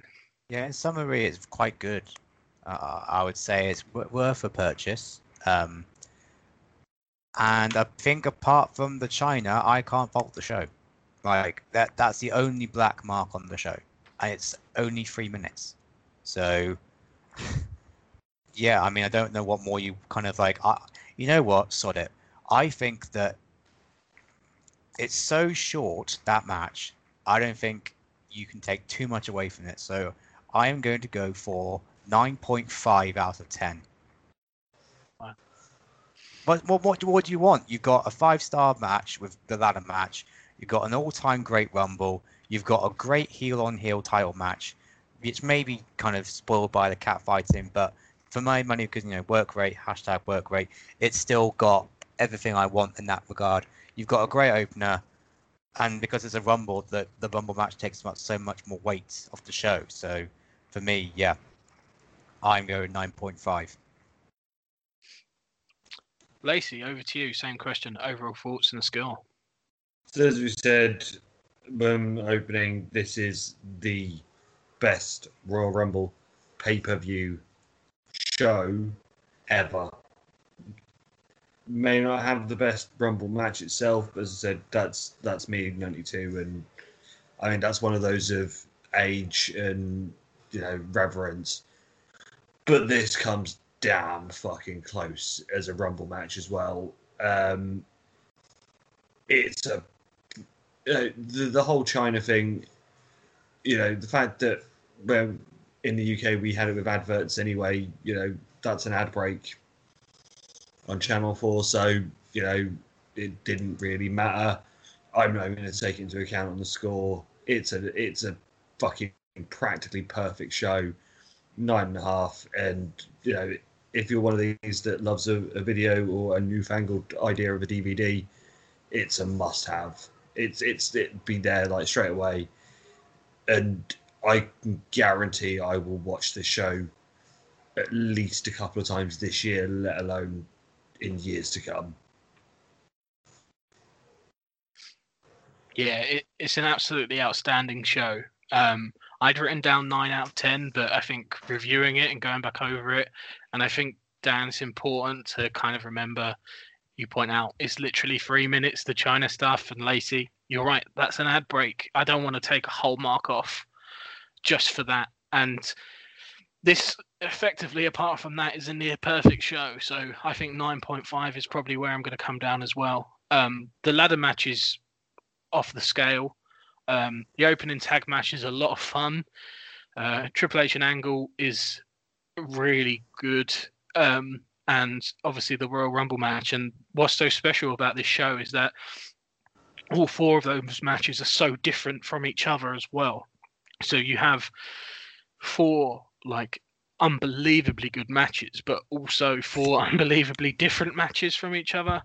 And Ivory China isn't really a match. It's just kind of an angle. And I think to take a full point off your score, which I had originally intended to do, would kind of do a disservice to how good the rest of the show was. Yeah, one of the best pay-per-views I've covered on this show. A must-watch, a must-own. Go out of your way to watch this show, and if you've already seen it and you've listened to this review, go back and watch it again. So, coming out of the pay-per-view, one more aspect of WWF TV I'd like to discuss before we wrap up the show for the month, and that's the Austin Triple H contract signing for their match at No Way Out. That took place on the final Raw of the month. So Vince is out first for the contract signing. He announces a special stipulation. Until No Way Out, from the moment the contract's signed, there can be no aggressive physical contact between Triple H and Stone Cold unless in a sanctioned match. He also says that if either man engages in such contact, then both will be punished regardless of who starts it. Triple H will be suspended for 6 months, while Austin will lose his WWF title match at WrestleMania. Vince proceeds to bring the participants out. Hunter makes his way first. He's got an attorney in tow. Austin makes his way out next, but stands on the table, flips Triple H the bird, and has some beer. Once everyone's eventually seated, Vince presents the contract to both. Austin takes the pen and signs the last page. Vince slides the contract over to Hunter for his signature, but Hunter wants the lawyer to look over it first. The lawyer then points out something troubling, so Triple H takes a look at the contract and takes his sweet time, so Austin and Vince start to get a bit impatient. Austin stands up and eventually storms over to Triple H, who explains that he's just making sure he doesn't get screwed over, then finally seems to sign the last page and hands the contract back to Vince. He declares the match at No Way Out official. Everyone starts to leave when Triple H suddenly grabs the lawyer's briefcase and smashes Austin in the head with it. Vince watches in shock as Triple H pounds away on Austin, stomping him down and caps it off with a pedigree.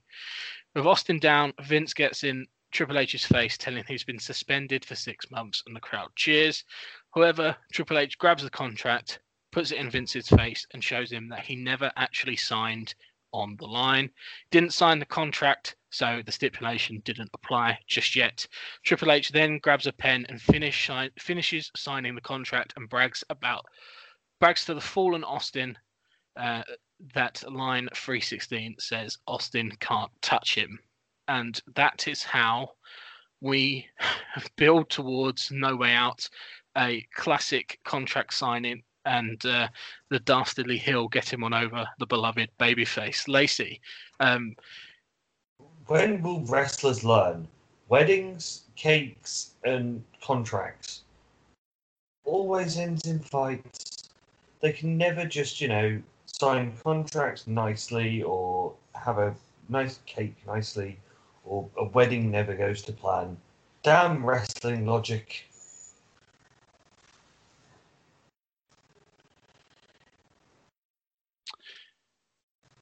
Dan, what do you make of the build to No Way Out and this ongoing feud between Austin and Triple H? It's quite annoying that they had such a bad November, because everything they've done since January has been pretty epic. Triple H is continuing to show himself to be like the next Ric Flair in terms of like the dirtiest player in the game, who's smart and doing everything he can to outwit the baby faces, which makes the eventual triumph even more smarter, hopefully. But yeah, I don't think this has been done before. Top of my head, again, I've not been watching wrestling as long as Lacey has been, but yeah, to bring out more original angles to make Triple H look like the most dominant heel they've had in the ring for years. I can't even think of someone who's been booked this more strong in terms of his work rate and his mind. So yeah, I can't fault this. It was pretty well executed again, and it's going to make the match next month even more intriguing, because obviously there's not going to be any tag matches between the two of them. There's not going to be any weird stipulations to or anything like that. So I'm looking forward to it. It's going to be intriguing build going into February, because they can't get physical with each other, which is always something interesting to play about with, because it does go against wrestling logic. And because it's explicitly said as well, which is always good. Yeah, as I said, just to sort of on the point Dan said there about not seeing it before, it was a tendency back in the day of NWA sort of things of there would be a contract signing of need to get this match together, and then there would be an attack. So it is a callback to sort of 80s style storytelling. Not really seen in the Fed. I think the only one I can remember in the Fed was Yoko and Brett when Yoko put him through the table that they were signing with, and I think there was one with Luger and Brett when they were signing for who got the first match at Mania 10. But yeah, it's more a southern and sort of territory thing from back in the day. Well, it gives more weight to the idea that Trips is becoming the new race or the new Flair for the WWF. Yeah, it's definitely a callback to a bygone era, which obviously we all know Trips is a fan of.